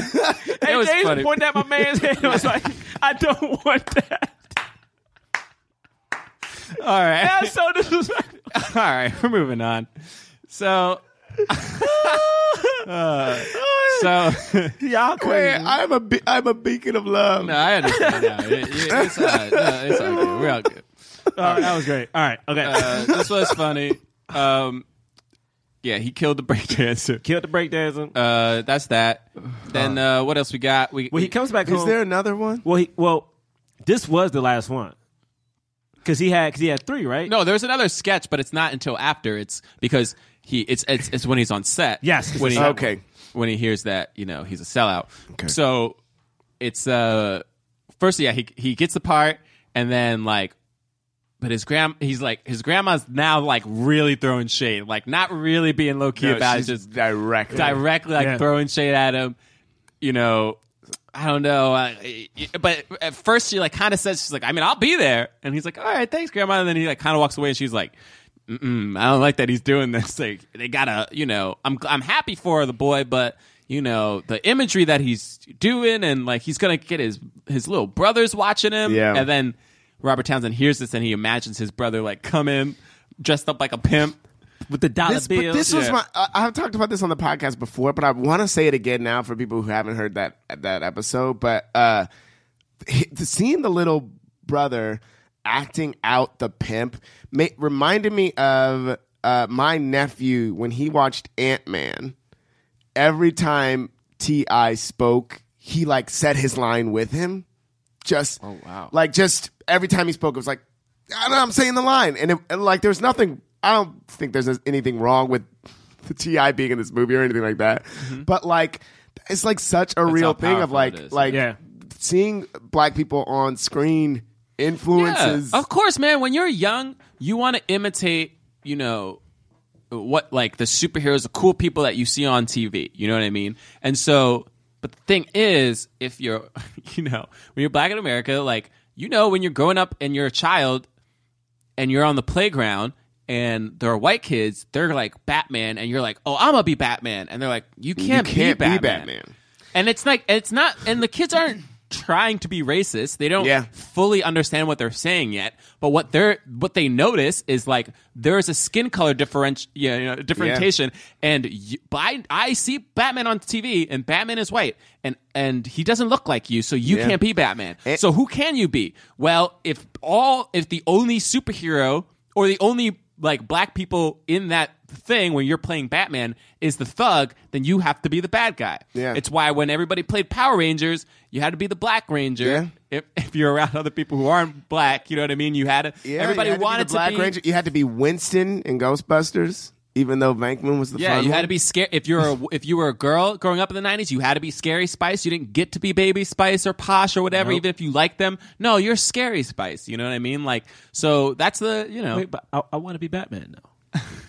I would say what's so crazy, even nowadays, if they were to make because basically what John is saying, how the world works, for a black person to be Batman, that means you would have to have more black people in particular be in that movie. Yeah. But when you think about any of those superhero movies, even the ones now Marvel and them do, until Black Panther comes out, it's usually 1 or 2, but no one else in the world. So it's they stand out. So to be Batman, if John was Batman in the movie, I'm like, oh, that dude's Batman. Yeah. He's the only dude with a black chin. Batman got a black chin. Trevor Noah's stand-up about black James Bond is great. Oh, does he have a bit about it? Yeah, because he's like, I didn't know why black James Bond was a problem until I went to Scotland and then saw. There are no black people here. Wait. James Bond. He's James Bond. He's think about every. No, he's He's like, think about every James Bond movie you've ever seen, and Bond disappears in a crowd, and then he appears on the train, and he disappears. Right, the old school ones. You turn around the corner, and you're like, yeah, there he is. Yeah. Well, honestly, even though James Bond is a secret spy who everybody knows, it's like the idea that he's a spy, but like he always tells his real name to people. Every time. My name is Bond, James Bond. It's like, oh yeah, you're the famous international spy that continues to disrupt the plans of all of our evil operations. me. We're going to kill you now. No, you won't, because I'm Bond. James Bond. You said that already. You said it. Anyway, so then we have him going to set, and he's like he's starting to feel weird about it. Because then he sees like the roles that the white people get to play. It's like this romantic scene with these two actors, and they're like not really acting that great. And then you have the hero who comes in, and he's like he's like, hey, I want to kill more than 38 people. And they're like, it was 15, now it's 38. That's it. You don't get to kill any more people. Yeah, he gets to be Rambo. He's fighting for 39. Is this the scene we see him? The sketch of like after this, the sketch of the roles he wanted, because he's like Black Rambo at one point. Yeah, he's thinking of himself as Black Rambo, Superman. Yeah. Okay, this legit, like Gerard said, he cried throughout. I legit felt something when I saw him flying. I was like, because I thought about Meteor Man and everything, and about like I was just like, like if it wasn't for this movie, you wouldn't have even done like. It's crazy that sequence of him just imagining being in role, just being a leading actor. Is there like a black superhero that flies? I guess it's gonna be Black Lightning. Does he fly? Okay. Because my head it is something to see like Firestorm, the Black Firestorm. Storm. Oh yeah, Storm. Yeah, Storm. So I'm like, it's something to see like a person of color like have that power to like fly. It was so annoying. Oh man, Hawkgirl. Storm was always underused in every X-Men movie. Every time. Yeah. Because she has some of the most destructive powers. Like she's so strong. In the comics, she's a very big deal. All right. Yeah. And then then that guy comes in, and so the guy, so our villain but he comes in. He's like, oh. Hey man, at the audition, right? Okay, brother, what are you playing? Jimmy. Oh, so you got that part. Okay. I mean, I'm doing it under 5. I only got one line, but I would never do that part. I would never do it. Because of my morals. Because of my morals. Oh, man. The NAACP are picketing this film. Anyway, good luck, brother. Yo, what would you do? Because I always think about, we talked about it with Soul Plane. Like the NAACP came out like against Soul Plane. Magic Johnson came out against. What do you do if like your first role is? But they talked usually about it's after the fact. But they talked about it in this. When they did that sketch, they were like, the NAACP has never picketed a movie, and now we're picketing it. Like there hadn't been Paul precedent Mooney for was it. so funny in that. He was so good. He had the best lines to me in this whole movie. Paul Mooney was great. You're never going to be Rambo unless you. But unless you're Sambo. Yeah. And I thought that this was the most tragic thing about the whole movie was because at this point there had been no precedent for that, right? Like there wasn't. NAACP wasn't picking about. Well, but it was something that was in his ear about it. Like he couldn't even be happy for what essentially was his big break because of how it represented the whole culture. And like I was like his responsibility because 100%. It was like I was like this. I hope people understand this message as well. The weight of that. The weight. It was like so huge. It's not because, I don't know if this is what he was trying to say in the film. I don't think it was. Yeah. I mean, maybe a little bit, but like the main point isn't black people are the ones who are, keeping up with these stereotypes, and if they would just stop, right, then we would make it right. I think it was just like, look at what black actors have to go through in this industry, exactly, and in an industry that, for the majority of people who enter it, do not get a big break. For the people, so it's already tough in and of itself. It's hard for everybody. We understand, like, you know, because white actors will, you know, people complain all the time, like, well, there's not a lot of roles for white people either. Like, I think I'm really talented. I'm not getting roles and blah, blah, blah. I'm like, this person's getting it. Like, a lot of agents say, like, they have a bunch of people like me. And, you know, it's like, I'm like, like, at least, you know, if you're black, like, there's not a lot of people like you. So, like, you get representation easier and all this stuff. Like, that's true. You know, it's just like, it's so, but the thing is, like, okay, so what about this responsibility that, like, now I have to think about the roles that I pick and choose from? And it's not just us. We're talking about most people of color. You know what I mean? My friend Rami has to think about, well, am I going to read for this role that's actually a big role, but it's a role of a terrorist? You know what I mean? Because he's Muslim. Like, are you thinking about when you're Asian, like, oh, I have to, you know, how much flack did Constance Wu get for her character in, it's like, what do you want her to do? You know? And she said these moms, it's so funny you bring that up because the guy from, he was in Star Wars, he was in The Night Up, and he just came out saying, like, he got a lot of roles first starting for, like, Terrorist number 3. And even Denzel said when he first came out, he had a hard time with money because he refused to do certain roles, and he was like, you know what, I would just rather be broke until I can, like, prove myself and get the stuff I want. Which is great, but, like, not everybody can make that choice. And it's like, but then, so do we come down more harshly on the people for just accepting the roles instead of the actual system, you know? And that's sometimes we do. And, I mean, we're guilty of that, too. Like, we come down on Tyler Perry really hard. Yeah. But the fact of the matter is, the man built an empire that nobody else has. You know what I mean? Like, and it's just like... And that we constantly say we respect, so... I'm feeling very vulnerable right now, so I'm going to let this Tyler Perry conversation fly without saying anything bad about Tyler Perry. I mean, you're right. It's like... And the thing, too, is that someone, even if, like, for instance, if James, like, I'm not doing a hit role, I may be in a position in my life where I need the money, so I gotta do it. Yeah. Like, I might be like, I'm about to get dropped by my agents. I gotta do this thing. So you don't know the situation people are in. Oh, I have to take every single role I get that has money attached to it right now. I mean, yeah, you got a wedding to plan. No, but like John said, it's like, you know, we look at Tyler Perry. Tyler Perry did this thing that is something that honestly a lot of black people would have done. Yeah. You know, like... The other thing is, like, yes, like, some actors also have to think about, like, where their morals come into play. Like, oh, do I really want to do a commercial for this product because I think this product is, like... Do I really want to do a McDonald's commercial because I think McDonald's is, like, not doing great things in the world? Or whatever, blah, blah, blah.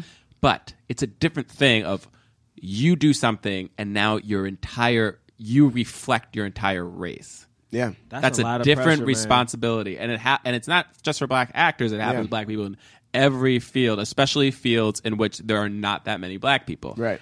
You know, I mean, Stephen A. Smith talks about it all the time, like, you know, but whatever, like, you know, other people come in here with a job, like black people come with a responsibility. Like, it's just like this whole crazy thing. It's true, man. You represent everything. Yeah, sad. So, but he chooses. So basically, he's doing the scene. He's looking at his grandmother, who's like sad. He's looking at his, I was going to say son, his brother. His son. Yeah, his son. His younger brother, who's kind of looking at him like, and he's just like, I can't do this. I can't, you know, they're acting, and immediately when he says, I can't do this, they're like, get him out of here. Yeah. And I was like, damn, they turned on him quick. Yeah. So quick. Why isn't he talking? I can replace you in a second. Who wants this part? Me. Did they say get him out of here before he said it was bullshit or after he said this is bullshit? They got him out so quick. I wrote that down too. I just wrote down that he said this is bullshit because I was like, yes. Like I was like on my couch like, yes. But I think it's so crazy. Even if he said that, like, actors have tirades on sets all the time. Right, yeah. And he heard Christian Bale's like cursing out, lighting people, and they don't go, get him out of here. They go, hey, man. Yeah, no, 100%. Hey, let's talk about 100%. it. I mean, like, we had just seen the other actor, like, demanding that his contract's different. I mean, like, so, like... Hey, man, but you saw the difference, though. That's exactly. That's what's great about it. I mean, dude was a white dude. Like, that's great. And then the moment we've all been waiting for the entire movie, my man just goes, I'll do it. Yeah. And then he just immediately... Literally from the moment he said, I ain't never doing that shit, I couldn't wait to see him be just the most two-faced person there. But you knew it was coming, man. The whole movie. I couldn't wait for it.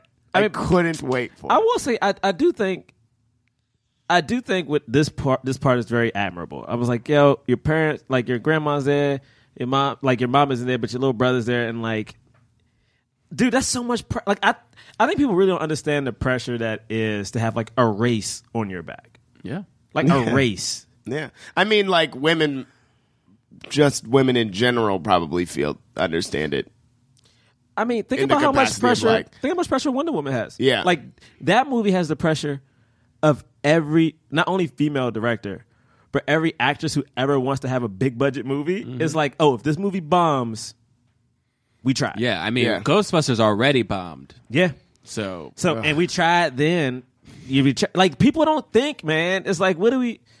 even Dan Aykroyd, whatever. Don't get me started. Yeah. That whole thing is dumb. So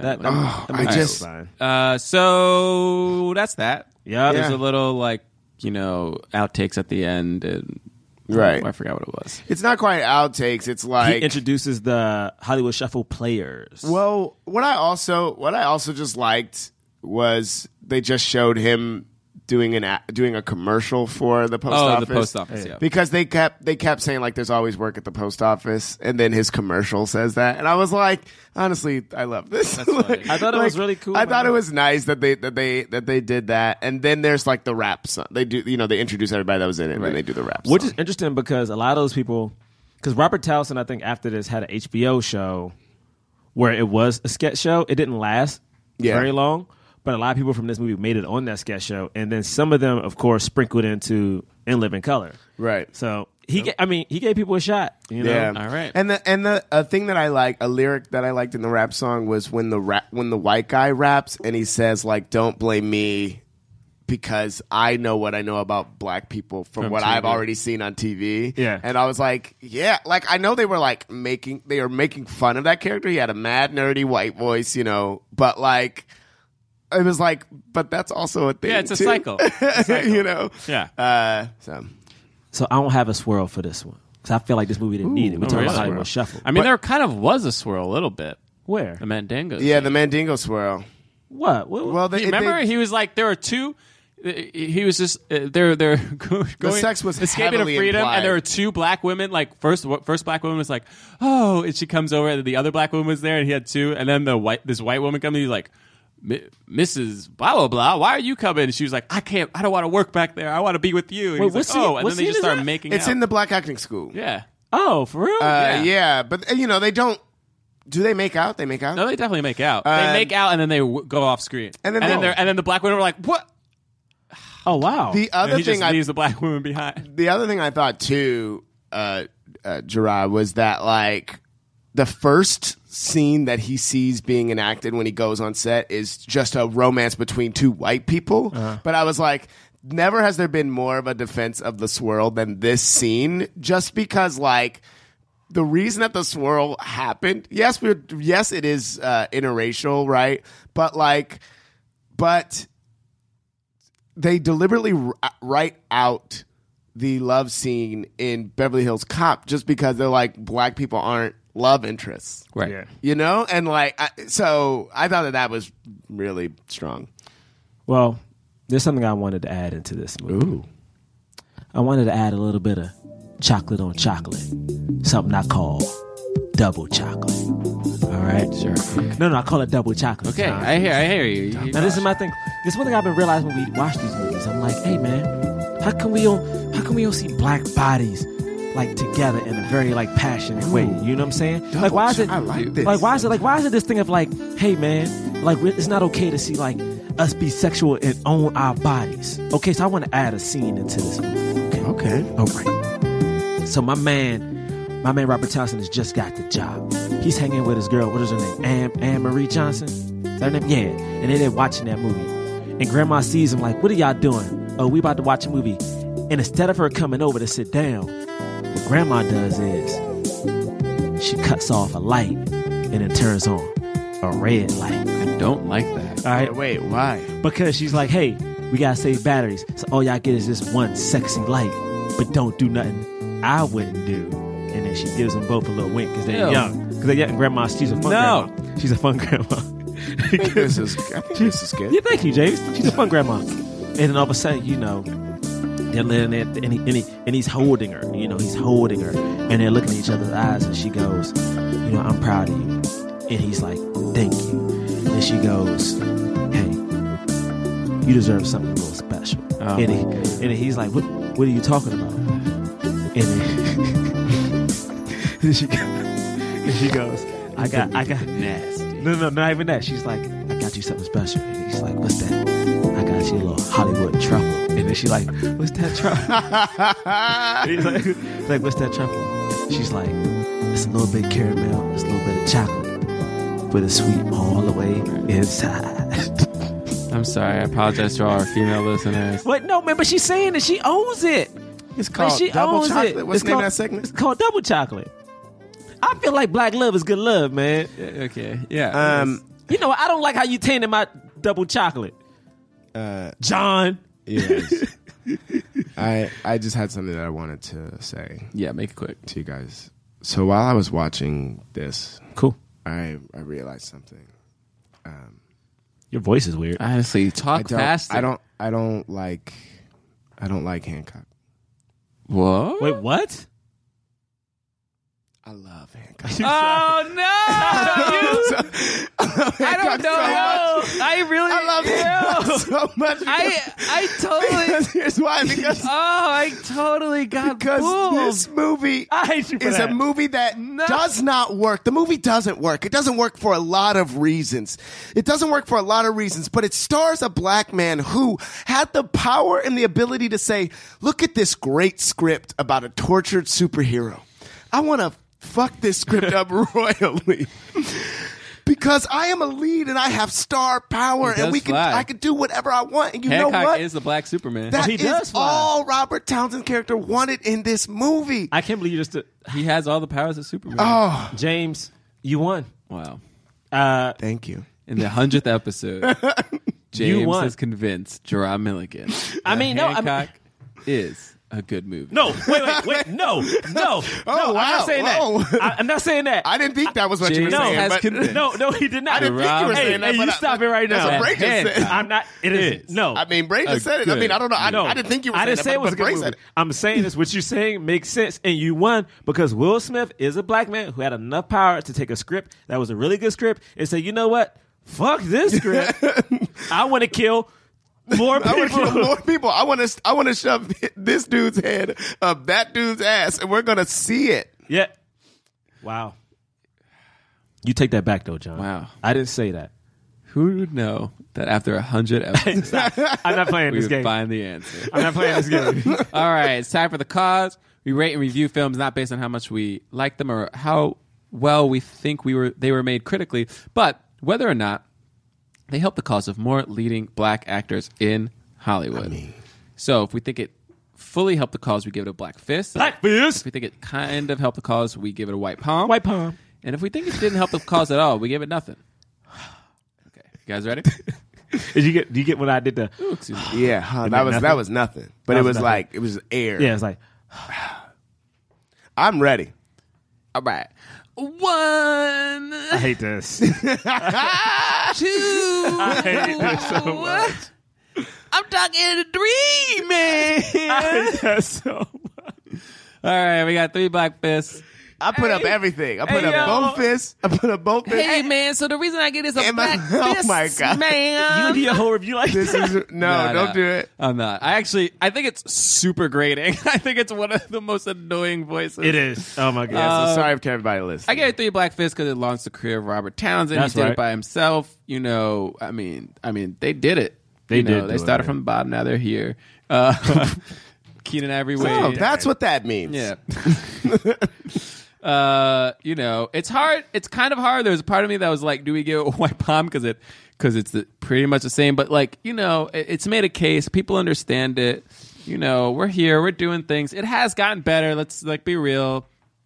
I mean, some of the issues are eerily similar in 3 decades worth of time. But that being said, we do have a black Superman in the sense of Hancock, and you got some things are changing.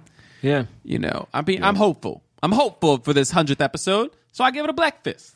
Wait, are we going to do the next 100 episodes with a little bit of hope in our heart? We should. I'm gonna try to have a little hope in my heart. Put a little hope in your heart. I was thinking about that too. Yeah, but it's like that's not the actual song. But like, all right, somebody else go. Yeah, I'll go. This again, I thought this movie was very close to home, especially for me. And I think the whole podcast is literally like what John said at the beginning of this thing. These guys, Robert Townsend, Keenen Ivory Wayans, made a movie about Hollywood, and that's the thing that put them on.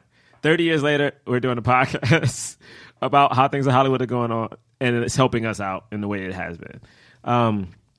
I think this movie actually helped out a lot of people because, again, without this movie, Robert Townsend would have directed Eddie Murphy's special. Keenen Ivory wouldn't have wrote on it. Also, in that same special, Paul Mooney has some writing credits for it. Some of the people from this movie went into Robert Townsend's HBO show. Some of the ones who didn't go to that show went to In Living Color, and I think all that helped. And we know the legacy In Living Color had for many people. This movie also was made for $100,000, made $5 million, which is good. Can't imagine how many theaters it actually was in. And I think it showed a lot of people, including like Spike Lee, John Singleton, and other directors, that you can just take your life in your own hands and just do it. You can just try something new and get it going. And also, they were doing sketch. And to see black men in particular do sketch, to me, was such a big deal. And they were doing different characters. And yes, some of them were like the pimps and stuff like that. But I think it's funny if you're doing it in a playful way. I just thought it was great. I thought it was powerful. And, it made me have hope. Yeah. Yeah. I gave this movie a fist. Because not only does it Why help are you the talking cause, like that? Just talk regular. Not only does it help, I thought I was. You were. That's your regular voice, dude. I thought I was talking regularly. Like, that is how your voice sounds. I really did. I gave this. I was just trying to say. All right, just go. I gave this movie a fist because not only does it help the cause, but the movie is the cause. Ooh. Oh, wow. Cause. It is the cause. It is talking directly about some real shit that goes down. Ooh. We out here having a tough time all around. Do we take the role, even though it might sell out all of our people? Because I need to eat. That's real. I need to eat a hoe cake. All right, you know what I'm saying? I need to eat a rinky dinky dog. What's it called? A winky dinky dog. Yeah. Why are you punching it?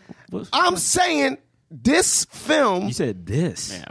Points out a lot of horrible issues. True. We should get Criff Dog after this. That affect us. We should. Criff We Dog would be definitely good. should. And inspired a lot of people. And it's just really important. And I really hope that more people see it. Can you do that and rant watch again? And I can give you like some 80s like stereotype. Yeah. Hype. All right, I got you. I gave this movie a fist because not only does it support the cause, y'all. Yeah, ma'am. but it is the cause. Did y'all hear what we saying? It points out some bad shit. That's right. That happened back then. In the day. That's still happening now. That's still happening now. Do you feel what we saying? It's B? happening all day, every day. It's going down right now. And I don't know. I just want to say I thank you, Robert Townsend, for doing this and for being like such a great paving the way for a lot of people. Don't cry. Paving the way for a lot of people. Hey man, you gonna make it. Don't cry. You gonna make it. Yeah. Yeah, man, you We good. gotta get him on the podcast. We gotta get him on. I think I might have his email. What? I mean, I tried to email him once before. I tried to email him when we first started. He didn't respond. Have his email? All right. It's a whole thing. It's a whole thing. We will be back with some plugs. Did you just go blank? Did you just forget what was happening? Wow, John. 3 Black Fists. 3 Black Fists. We'll be back with some plugs. Peace.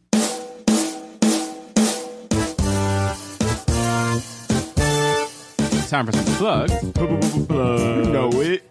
So you can follow us at Black Man Podcast on Twitter and Instagram. BlackmanPodcast.com is our website.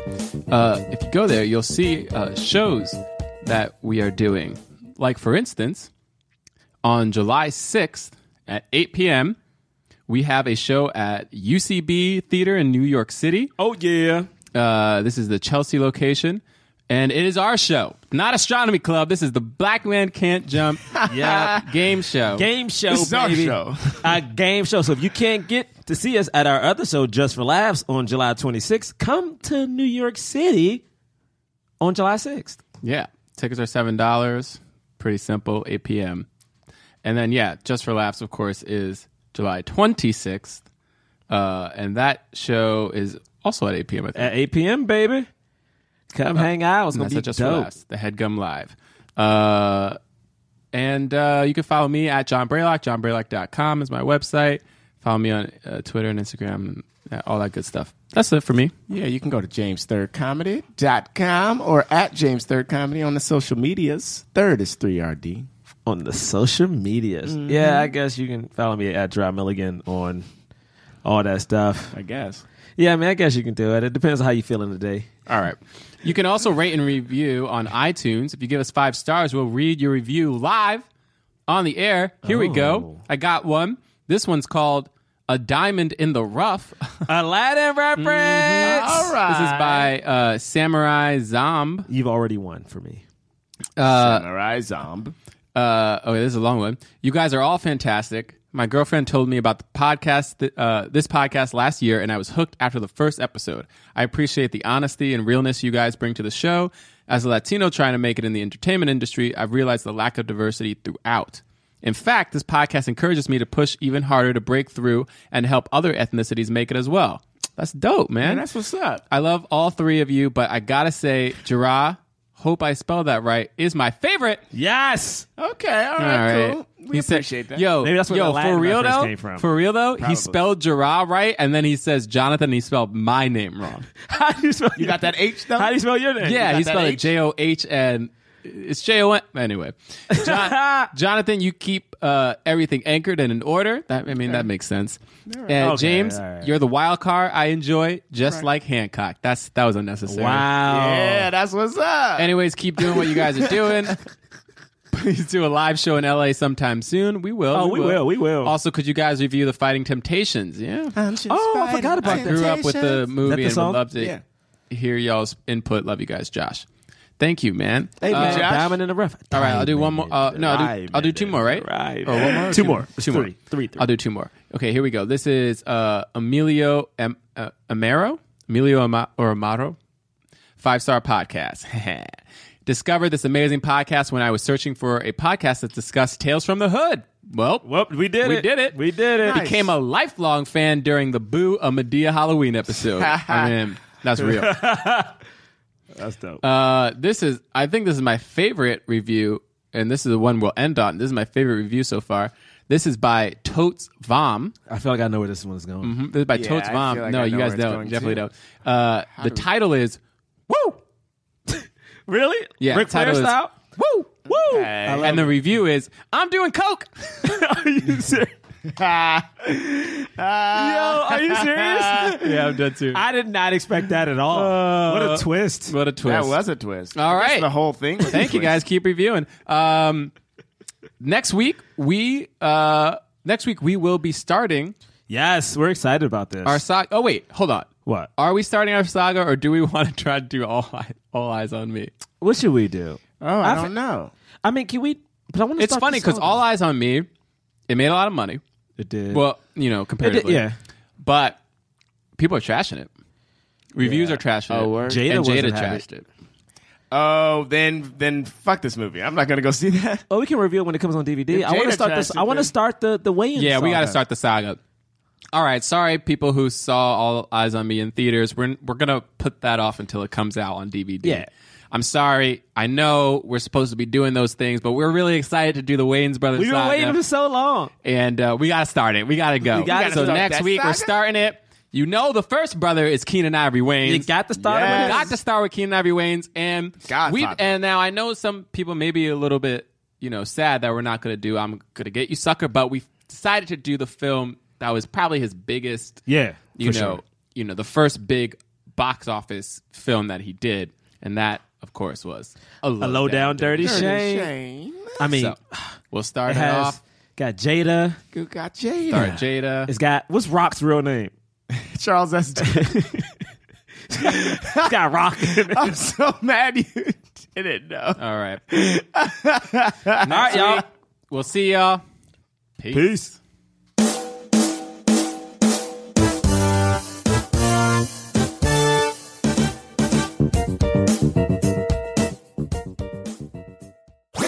That was a HeadGum podcast. What's up, Black Men Can't Jump comic book fans? James III here to talk to you about my comic series, Junior, available now on Kickstarter. The ghost with the most past due child support is back in 4 brand new issues of this semi-autobiographical supernatural comic series. It's got all sorts of spooky hijinks for fans of Beetlejuice, The Good Place, and The Mummy, stuff like that, and features award-winning artists from Marvel, DC, Dark Horse, and more. It's available on Kickstarter through June 9th. Go to rule3inc.com or follow me at rule3inc on IG for more details. Donate today!